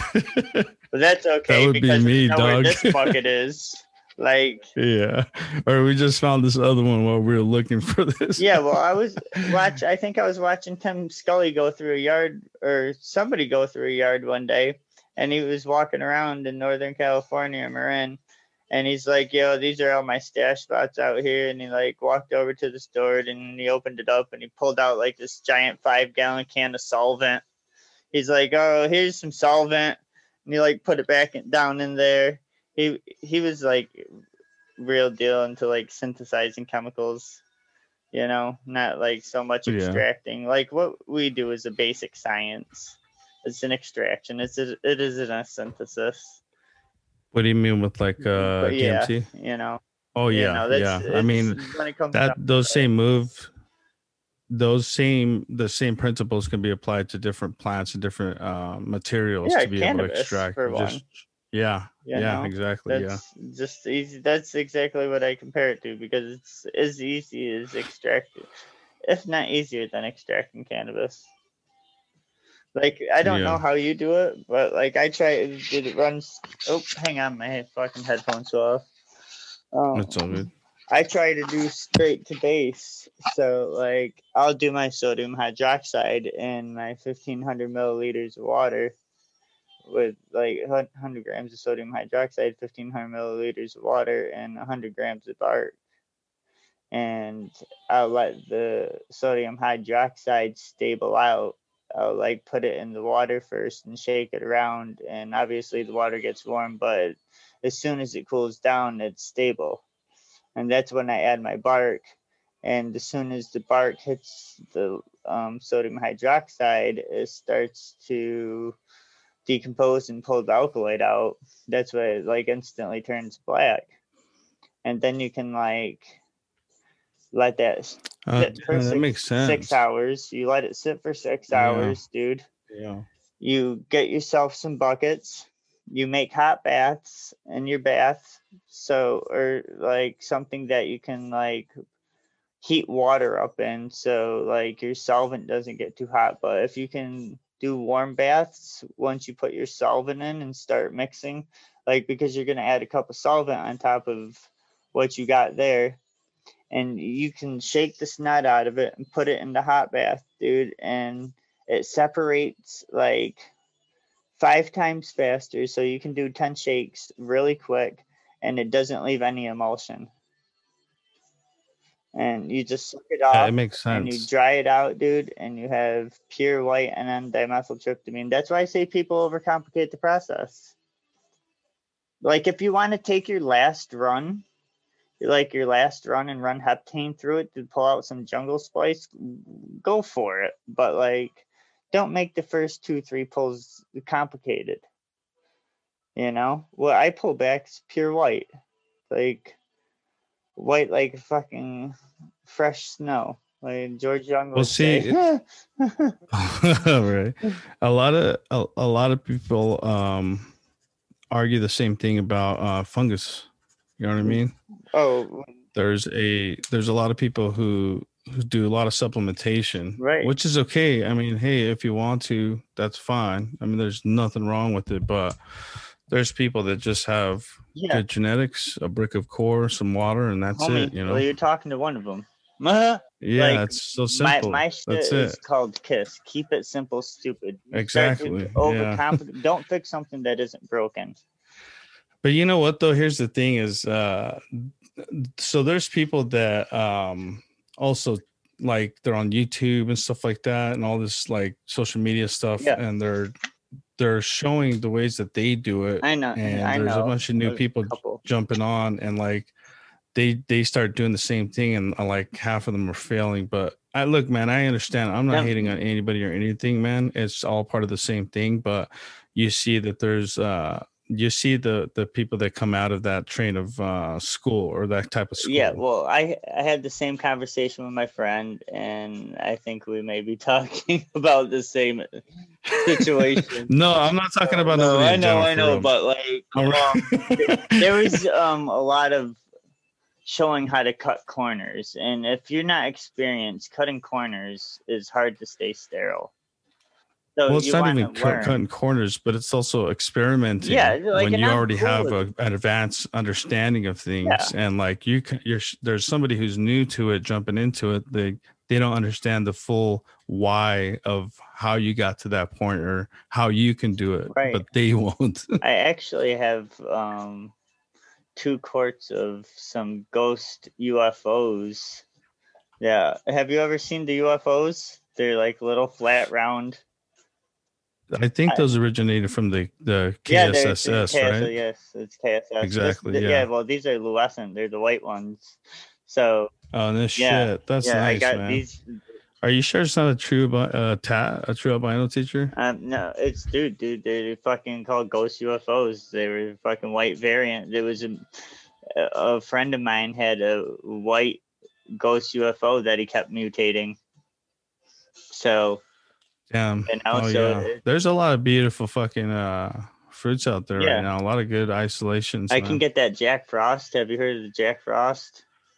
Yeah, those Tat Syndicate dudes, they got their shit down Like, over I there, can man. get They've all got a of lot that, of cool dude. stuff Like, over I there. can get all of them. Like, I got like one of my best friends, dude, is a real OG on the shroomery, kind of like I feel like we are with DMT World, and I tried the shroomery, but everybody was a little bit too snobby for somebody that was new.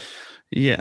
Well, look, man, I'll tell you right now, that's the first thing everybody says about shroomery, dude. I swear to God. And I've been in and off I've been on and off the shroomery for the last few years. And not until last year, or the year before, did I actually sign up. I opened up an account. I contribute to the site as well. But I've been in and out of there, dude, and I don't fucking say shit to anybody, bro. I just read texts. I write them down. I follow them. I tweak them up a little bit. I find my own fucking process, and then I just stick with it, Yeah, my homeboy. And you can find them same processes without going on there. Of course, yeah. I mean, it is what it is, yeah. But my homeboy, like, he's got his tribe, and he keeps asking me to come over and join it, and I'm like, I'm kind of cool where you are. Actually, my homeboy's on DMT World. Yesum. You might remember him from back in the day with the mushroom picture. Yeah, and I've seen him on Shroomery too. Yeah. That's my. I got, to be honest with you, I got I got a plate of lion's mane, oysters, and some other stuff. I think turkey tail or something. This is back when he was. I don't know if he still does, but I know he advertised on DMT World. He had a post on there. Where he was selling like gourmet type stuff. Who? And I've seen him on Yesum? Yeah, and I've seen him on the Shroomery too. I think maybe getting somebody confused. Like he has gourmet strains. He hasn't grown them. He has the genetics for them. You know what? Maybe I am. I am. That has the genetics, but I would know you would know his stuff because even like the boomers you look at that I have when I have all like the rusty whites and the apes and like because I'm kind of blessed, sometimes I'll have like 6-7 different kinds of boomers and like 2 or 3 different kinds of L and like stuff like that. So like I know you've seen some of this like ones I get. Like one of my most gnarly experiments was just last year burying cakes outside, dude. On a PE6, I pulled in 100 plus gram fucking boomers. Nice. Dude, the things were as long as my forearm and the caps were as big as my like hand, like my palm. I was like, phew, this is nuts, dude. I didn't think anything was happening for a second. Then I looked in the bucket one day and I was keeping it moist and covered and like in a dark area. And it was summertime, and then all of a sudden they started popping up. Then they started popping up in my flower bed, So like when I moved out of there, I know that fucking flower bed's laced with mycelium. I wonder if them people like ever Yeah. even wondered like, yeah, we got mushrooms popping up out of this flower bed. Like, Yeah. people just don't That's eat. always a good thing to do too. Yeah. That's always a good thing to do too, man. Is bury your mycelium, man. I mean, it's a living organism, Yeah. And I know some people don't have the ability to do that, but me personally, when I was cultivating, my whole backyard is fucking colonized, bro. Right. Yeah. You know, Yeah. Exactly. And it's a beautiful thing, if you man. don't have the room like that, you can do it in buckets. You can do it in 5-gallon pails. Yeah. With Yeah. what I used, dude, I used a cake. I used a bag of clean potting soil, like Moodoo potting soil, and like black bark mulch. And I did thirds of everything. And I super hydrated the cake and I mixed it all together and I made sure it stayed moist the whole time. I kept it covered. The same thing with like my flower bed. I like made sure I kept plastic over the top of it so when the sun was beating on it in the summer, it wouldn't lose all its moisture content until I came home. And it worked, dude. And I pulled my last piece of fruit out of the ground on Halloween. And this is in upstate New York where it's kind of cold then.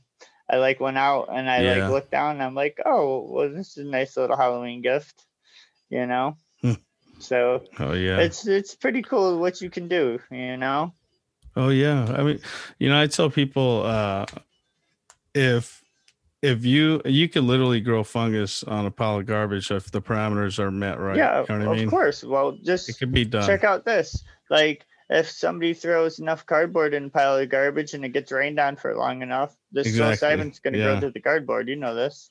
Oh yeah. People use cardboard all the time. I think that's the good thing about fungus, man, is that it's easily accessible to a lot of people. There's really not much issue when it comes to sustainability to it because you can keep a culture alive for years. Oh yeah. And I mean, there's a little bit of waste when it comes to like shit that you use, but you can work your way around that by doing stuff that you do and do like, outdoor patches, which is great. It's good for the environment too. I think that's the fungus out of all substances and psychedelics is one that just stands out completely, man. Hands down. Yeah, for sure.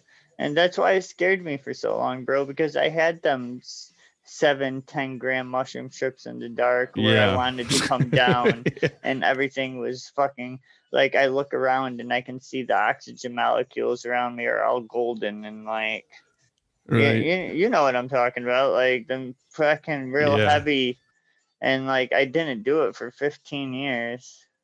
And I was with this homie and we watched great movies and had a ton of fun listening to music that we both like and like eating boomers, and it was amazing. That's the nice, most man. fun I've had in a second.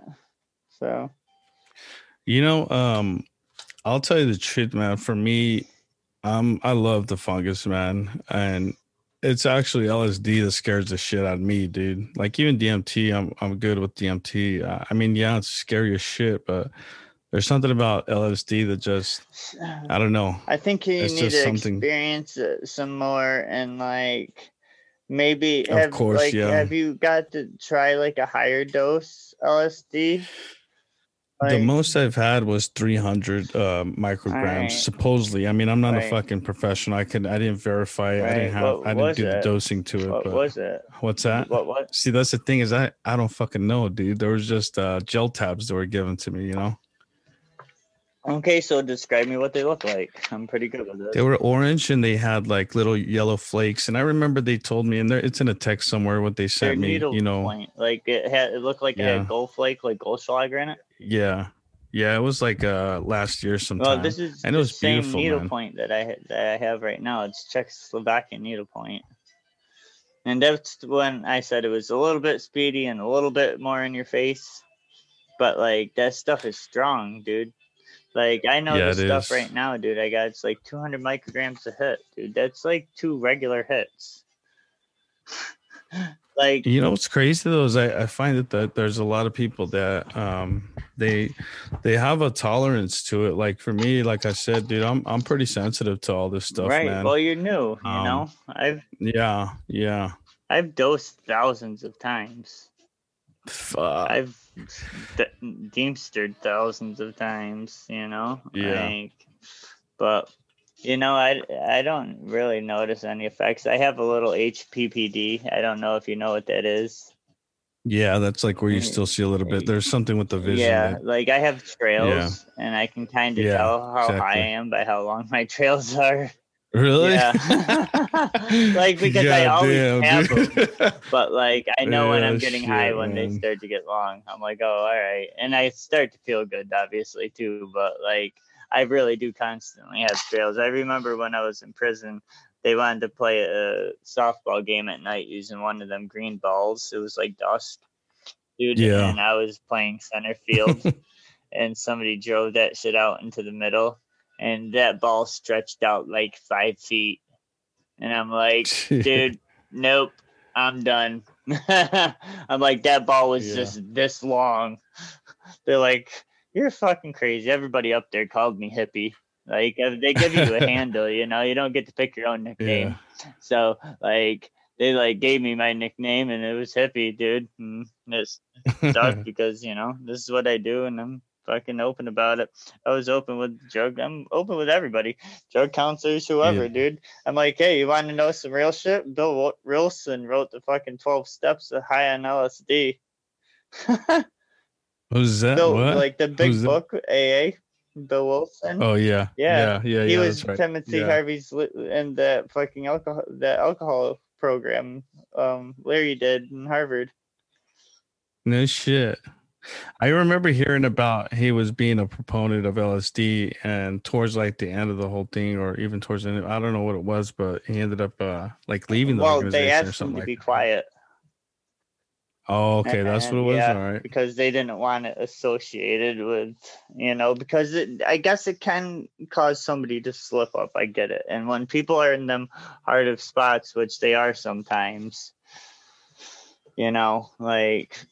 Yeah, you just can't take the chance. It's like talking about cannabis in a meeting or something like that, you know, like, not that it's a big deal, anybody smokes pot, but that person might go home and isn't ready and smoke pot, and then have the idea they want to go shoot up, and that's the very last time they do it. So like, as much as I like to argue when I was younger, dude, and I would get in like some kind of little trouble, and they would want me to go to like an outpatient therapy.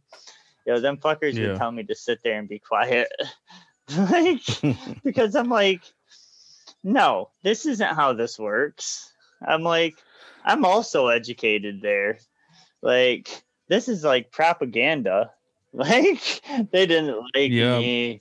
Like, they eventually told me to be quiet and they'll pass me. Yeah. Well, you know, another thing too is like you're starting to see a lot of like alternative recovery groups, you know what I mean? Like where they do involve psychedelics and other stuff, but understand that it's not necessarily the substance that's causing the issue. It's you know, some kind of deeper seated issue. It's usually PTSD of some kind. Or, honestly. Yeah. So people actually use these things to help them in their recovery. You know, I mean, that's kind of the same. That's the boat that I'm in. You know? The same thing with me, dude. I'm telling you, I've been like, I got gloves, I got capsules, I make up microdose capsules at 0.3s. Yeah, and I think that's a good dose for people. Like, I take a little bit higher one for myself, but like, that's a good dose for people. And I don't give them a protocol. There's no Stamets protocol. There's no Fadiman protocol. There isn't the two days on, 3 days off, because that gets confusing to people. And like, of course, the Stamets protocol was 5 days on, take the weekends off, which is a little bit easier to remember. Well, I mean, he also had niacin in his too, and I understand that there's this big thing with niacin, but for me, I fucking ditched that shit. Yeah, and here's the thing, though. Even with any of these regimen or protocols, or they're just like texts. You just use them to understand the basics, and then you modify them for your own environment or your own liking, and then you go from there, and then you just do your own There's thing. nothing set in stone at this point. This is No, all there's not. just That's just like a suggestion. yes. This is all just like hypotheses. Well, which at is this still point. good to have Yeah, of because course. you don't want somebody new jumping in and course. eating fucking 5 grams before work. Yeah, but like, you know, I knew for myself, like as long as I took psilocybin every day, I didn't skip a day. I knew as long as I had it in my Yeah. bloodstream, it was there doing what it Yeah. needed to do. I didn't feel like I needed to skip the days.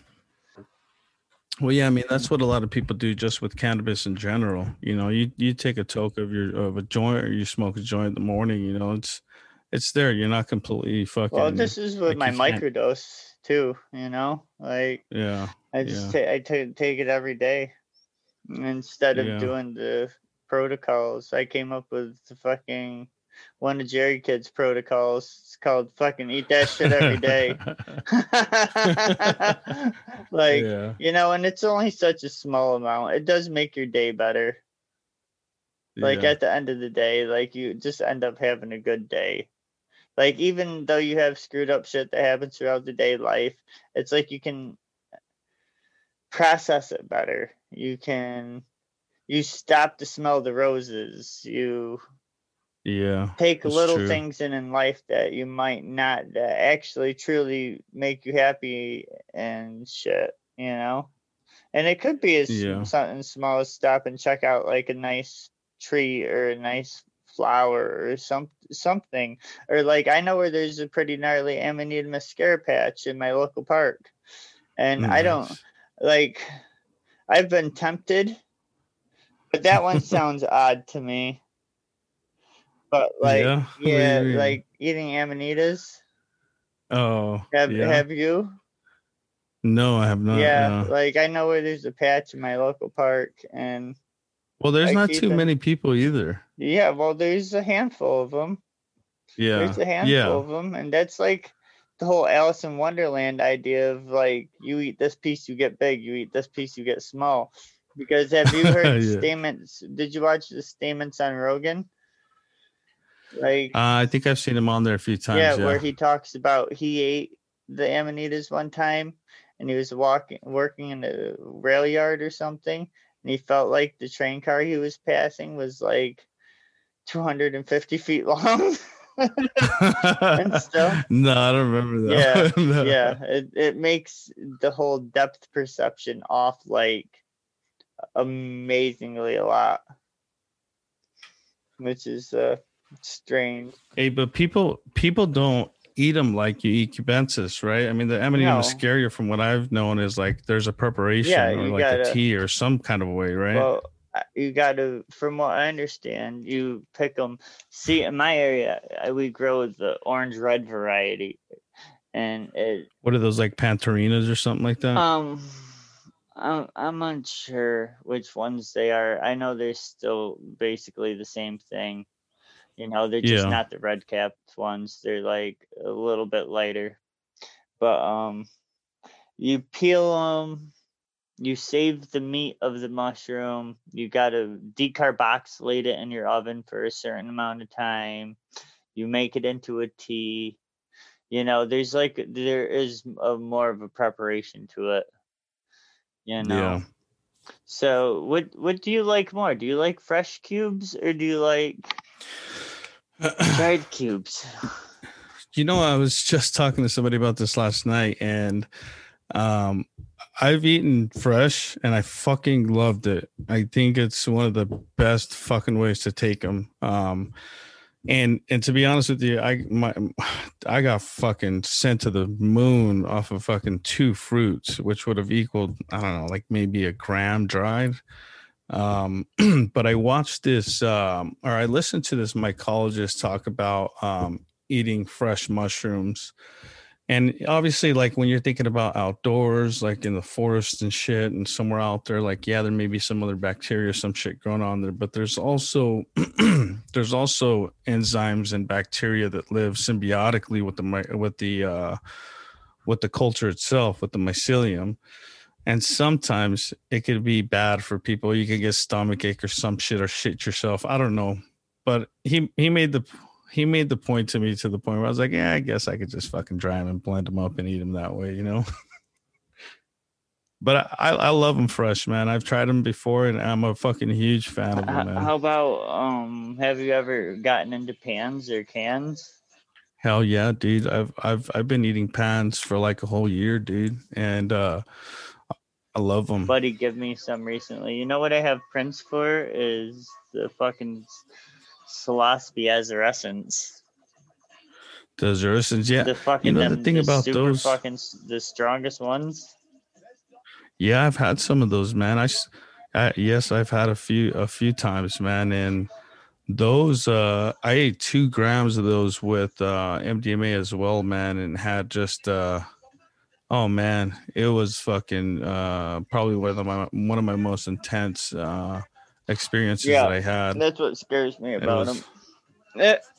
What? You know, because well, here's I'm the just thing. getting back into eating like psilocybin again, so you know. Yeah, no, I understand. That's understandable, 100%. I had some maybe a month ago, but I got rid of them because I'm like, man. But my homeboy grows them too, so like I can just get them when I want them. But I'll tell you this though, I prefer the Pinellia Sinessence over the Azurescence. Yeah, why is that? Yes, I do, man. Like, because with the Azzies, man, like I always got that fucking heavy body load, and I know a lot of people that's where the wood paralysis gets attributed from. There's something inside of the mushroom and some people say if you do a tea or do some kind of some different kind of preparation, you can get rid of that. But for me, I just always felt it. Does it just make you want to like lay there?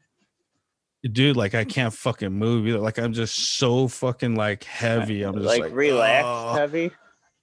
Yeah, I mean it feels good. Yeah. Like it's, but I do feel like I almost feel more of the like I kind of feel a little poisoned. You know what I mean? Because my whole body is just like it's just like ketamine. You know, like you get that real heavy fucking like you can't even control your body a little bit. You know, at 2 grams with the Azzies, you know, that for me, you know, that got to that point. But with Pinellia Sinessence, man, there's fucking none of that. Like I'll eat them, and then within like 45 minutes, I've already found myself in the DMT realm watching a fucking elf create universes in some kind of 8-bit fucking screen. But see, there's a difference between the two, and I like the Pinellia Sinessence because there's none of that, man. You just go straight into that fucking place. Right. That's what was like I was saying was scary to me. But like, I know what I have right now. They're coming from California, but I believe they're Texan varieties. They're brown, regular cubes. But they've made me super relaxed lately, and like I want to lay around and like, you know. You know the best variety of cubensis that I liked for microdosing and even dosing was the Mazatepec and the Mexican cubensis. Like a lot of the Mexican cubensis, like I don't know, they're just good to me, man. I love them. That's the kind of home, you know, Maria Santadia. Yeah, like, yeah. That's like some heritage. There's something in my DNA. Yeah, especially with you, you know, that could be some other stuff because that's the truth. It's probably in your DNA that like at one point your ancestors ate the mazes. Yeah, dude. You know, I like them, man. I really love them, and everybody that's tried them that I know, they fucking love them hands down, man. But like they're a main staple. And then this is where I go back to my thing, like kind of a cube's a cube, you know, for the most part. But like there are small effects. Like I've noticed some of the white ones, like we had some white Colombian fucking luminescent Colombian, you know, just white fucking mushrooms, and they weren't 100% stabilized, so they didn't drop spores yet, and we would grow them till they would flip upside down from weight because they wouldn't Yeah, I know drop what spores, you're you know? like where they curl up. Oh, They I would know what you're flip talking right about. over. Yeah, they just fall Yeah, over. and Yeah, that's when you pick them because like that's enough weight at Yeah. that point. But like them were like really good microdosing because they were like laid back, fucking smooth. But like I had hooked up a couple homeboys and they complained a little bit like, yo, these aren't very strong. And I'm like, yeah, but they're such a clean feeling because I feel like with a lot of that weight, the body loads been bred out. Like a lot of the taste has been bred out. Yeah.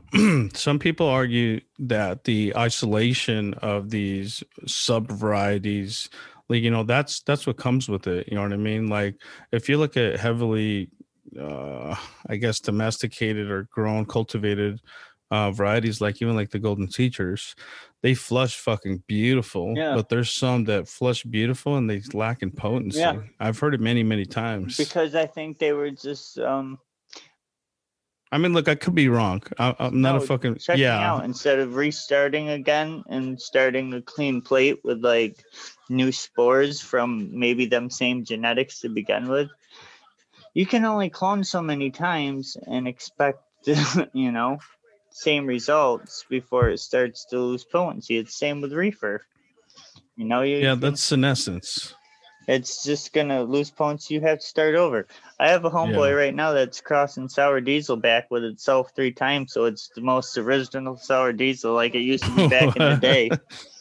No shit. That's so delicious. I don't know if you get to smoke a lot of sour diesel out there, but I know it's a East Coast. I love that. I love that strain, man. Yo, dude, I love that. One of my favorites in the whole world. All diesel strains. I've had a bunch of different diesel stuff. Like recently, I had some cherry diesel, some sour lollipop, got some Starburst that's made out of a couple different diesel shits, and some Bruce Banner. Bruce Banner is the diesel strain. And I also had some Chem Dog, which is the father of sour diesel, which is where it gets all its funk and skunk from. So that shit's fucking mean. I don't know too much about the cannabis, man. I just started getting into it recently last year. I don't know all this new stuff, dude, because it like advanced so fast, and I had moved on to like psychedelics. I didn't keep up with it anymore. But like all this sour diesel talk and like Chem Dog and like all that older stuff, like that's stuff I grew up with. Like I got a homeboy that's pretty deep in the sour diesel family, like in the genetic process and spreading that shit. Like he's a fucking true gangster ass motherfucker living over in Holland for like 15 years. Like helping the fucking real breeders like breed. Damn. Yeah, I know. It's pretty cool, the people you meet, you know? Yeah, well, cannabis has been one of those that is like, that's really paved the way for everything else, you know? Dude. It really has. I mean, it's gone all the way up to the fucking DEA's fucking front door.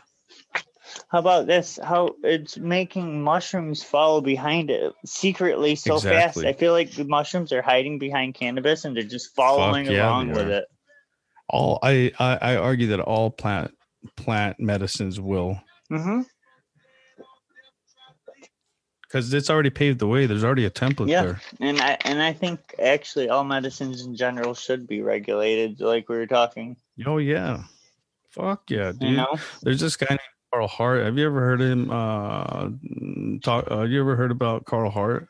Dr. Carl Hart? That guy's a big proponent of legalized. It sounds super familiar. His name sounds really familiar. I can't place him off the top of my head, but he's like really big in legalizing all drugs that are illegal right now and regulating them and making sure that people are educated on it and that we're getting some real good shit. This is why people are gonna stop dying, not in more than one way, but like, dude, it really bugs me to know that when I buy a gram of yayo, that money's eventually going back to the fucking cartels, which are doing real horrible things. You know? It eventually makes its way back. They would probably fight to keep it illegal. You know, Of course, they're I mean, gonna they've fight got the money keep it to do illegal, it. but they can only fight to Yeah. keep it illegal in Mexico. They don't got America money. Mexico Well, just you don't never got know, money. man. Well, you never know, man. Those guys make a lot of fucking money, man. No, the You know, government makes a lot of money off them. Yeah, true. It's Yeah. it's a hand washing You're right. deal. Fuck yeah. You know what I'm saying? So yeah. Fuck, man. it's just it is what it is, man. but it's a hand wash deal. Yeah. I'm waiting to get this really gnarly DMT World tattoo done. Like everything happened with COVID and stuff, and like I helped out a homeboy, and yeah, he's a really good tattoo artist. But I'm getting the Metatron, the DMT logo. Yeah, the cube. Yeah, the Metatron, and it's gonna have like all kinds of like little geometric stuff underneath it, and Nice, then dude. some like honeycomb on the side covering up another tattoo with a little bit of honey leaking out, and fucking DMT molecule at the top. So it's like it fits perfectly next to the Metatron, and it looks like it's pointing north like a compass. And then I'm gonna stick a Wu-Tang sign underneath that shit right next to my grape stud lightning bolt, and it's got fucking like a couple honeybees that are flying back over to the like BHO coming out of the fucking you know. Like, and I'm not even a big oil smoker, but like, you know, you got Wu-Tang and like I love reefer, so you know, I had to tie it together somehow because with the honey, you know. It's a beautiful plant, man. It really is. Yeah, it is. It really it's great, is. Dude. I've been a fucking pod since I was fucking 12. Well, I started smoking when I was 12. I probably became pod when I was like 13. But I mean, I've always had cannabis. I've always had cannabis in my life, and there was a little bit of a time when I took a break, but even when I was overseas, bro, I was fucking smoking hashish. Oh yeah. Because what do they roll up? Some fucking Afghani hashish, tobacco and hashish, or do they just stick it in the fucking hookah? And they either or, man. Most of the time where I was at, they were I was smoking with police there, dog. Yeah. And they would have cigarettes and they would just fucking pull it out. I fucking go back there and cop me a few shit. That's funny. I'll trade him like a fucking carton of cigarettes for a couple of sticks, you know? Yeah, that's funny. So what kind of music you grow up on to, bro? Living in the hood and like staying. I mean, dude, just a little bit of everything, man. But most of the time, you hear a lot of Tupac.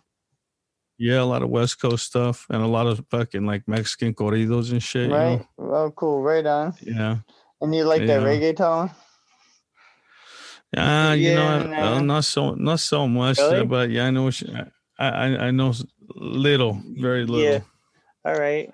Like I've always had a little bit of a different taste, you know, for the people that I grew around with. Yeah, I grew up on like, you know, obviously like some of that West Coast stuff, like Snoop's like Doggy Style and Dre's Chronic and Easy shit and Dog Pound, all that West Coast shit.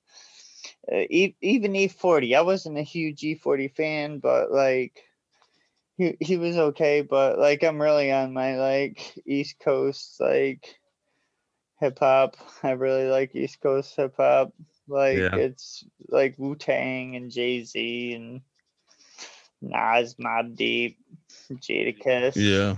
Like, yeah, I just find it's a little bit more grimier. And when you come up on the East Coast, it's just a little bit more grimier out here, you know? It's different, you know? It's just like people move quick. Like, you know, they're maybe always suspicious without being a tweaker. You know, they could just be, you know, because they're used to like looking over their shoulder, see if they're gonna get robbed or some shit. You know? Yeah. But yeah, dude, like I love music, all kinds of music. I listen to a lot of electronic music now, whether it's Spangle, like T-Rex picked me up and we went and caught spongle last winter, just about this time. Yeah, I remember him talking about that. Yeah, Yeah, dude, that was a blast. that's That was a nice, man. blast. I had a blast that How are you night. guys looking with? I know you talked about a little bit earlier, but how are you guys, or what do you guys got going for like the local scene coming up? I don't know. I haven't really been over on the New England page in like week, and I have to go. I see it has a couple messages. I've been a little caught up in that fucking stuff I text you. Yeah. Like, yeah. so That's a good reason. yeah, I know. I'm just gonna run with it. Well, it's just, everything's like we're rocking. You know? While you can, huh? Yeah, of course. Yeah. I'd be Get it while you silly if I, can. What am I? I'm not a Yeah. dummy, kid. Like, Nah, I feel you, man. you can't hate the player, you hate the game. All right, man. So I'm really been glad to have you on here, man. But is there anything that you want to go over, or is there anything you can think of right now in terms of I don't know, is there anything you want to say to anybody listening Yes. right now, man? Yes, there's something I want to say to anybody and everybody that listens to this, and I really hope all you guys do go on here and listen to this. If you have some kind of opiate problem, it's okay. Fuck the stigma. Reach out. There's fucking people to help you. There's shit to get over it. The stuff on the street right now is garbage. I don't care if you have a habit or not.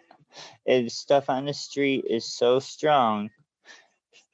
I've lost an extreme amount of people in my life this year because of such a stupid thing. So, like, if anybody like needs help, dude, you can DM me. You can do whatever you need to do to reach out, like, because I know better than anybody else like how hard it is. But like, please do just put it into consideration if you are in the middle of an opiate problem right now. So that's really something I wanted to get off my chest. That's something really important, man. There is a lot of that stuff happening out there right now, and that's kind of why this talk about legalizing stuff like that is starting to surface. Yeah. Because there is fucking trash out there, man, and shit. Yeah. People are fucking dying from it. Left and right. Yeah. Once carfentanil hits the scene, that shit was over. Dude, do you know that stuff's weighed in micrograms, like LSD? Yeah. It's in micrograms. The size of a piece of sand is enough to be lethal. A piece of sand, crazy, man. dude. Do you know how small that is? A fucking piece of sand.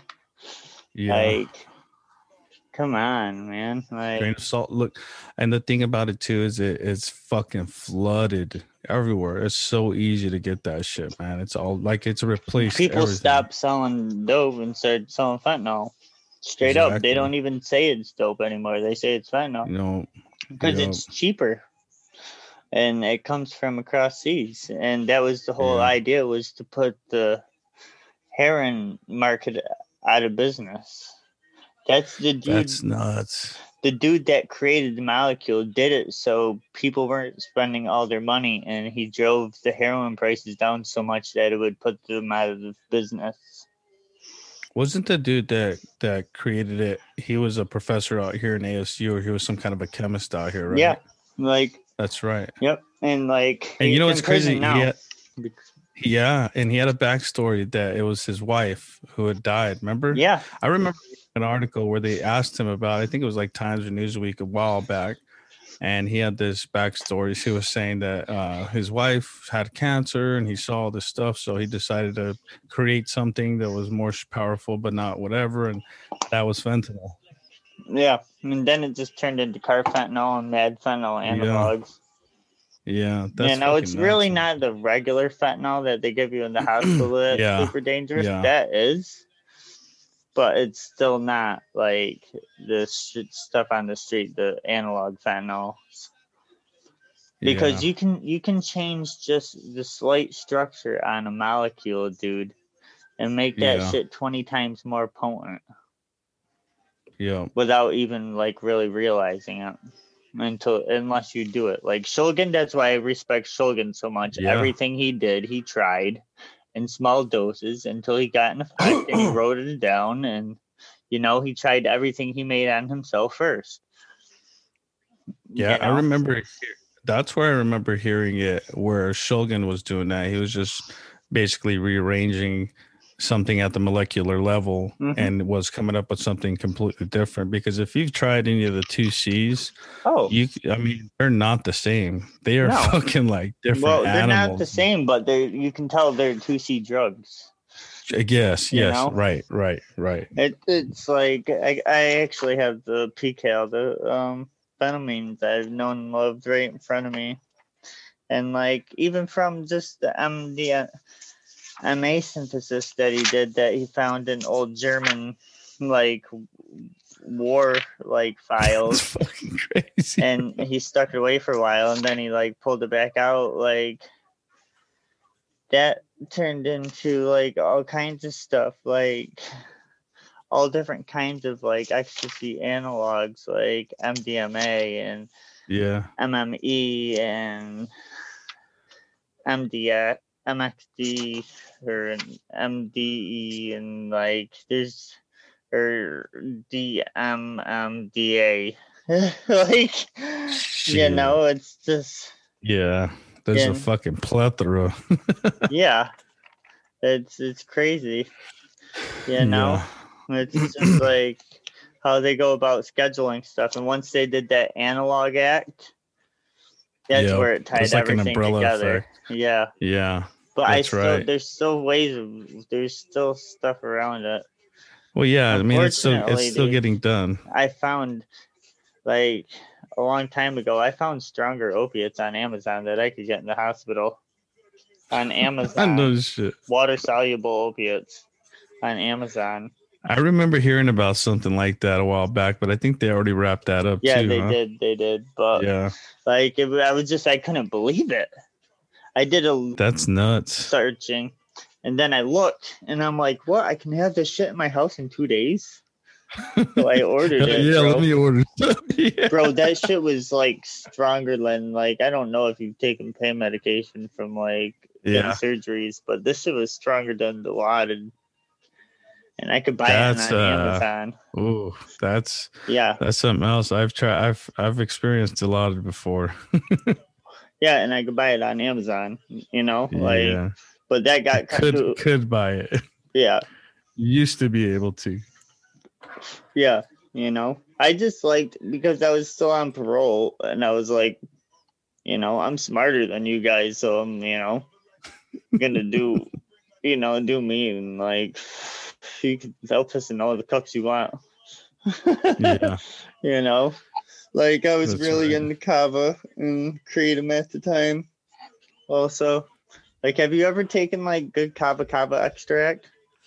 Nah, man, I've never really fucked with that ever. I really like it. Like, it's a little bit of a really super relaxing effect. Like, it can make you melt into your couch. Like, almost like a Valium. It is a natural Valium because it works on the same receptor sites. But it's a Polynesian root. There was another plant that I remember messing with besides kratom. I've had kratom before. I don't know. It may have been that no, it wasn't salvia either. It was, but it was very similar to like kratom. It may have been that kava stuff. I can't remember. Yeah, man. It probably was kava, because they like, if you go to like a kava bar, like a lot of times they sell kratom in jars. Oh, really? Yeah. So they kind of go hand in hand. That's how I got into doing kava, was with kratom.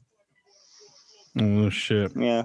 But you got to even be careful with like kratom, because kratom it actually has opiate alkaloids in it. If you take if you take it for long enough, you're gonna end up feeling sick.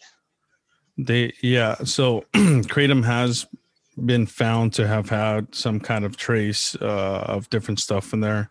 There's been like single studies done on it and shit like that for sure. But you can do your research, you can do your own testing to a certain extent, and try to get us. try to be as safe as you can. Yeah, well, you get a good supplier. I had a really good supplier from the West Coast, and everything was always fresh, and like he knew what he was doing, and I could get like all different kinds of extracts and shit like that. Along with like he did like a lot of like wild passion flower extracts and like Be Happy and like everything but the bark itself.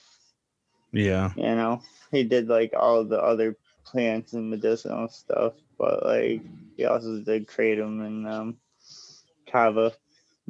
What it was canna.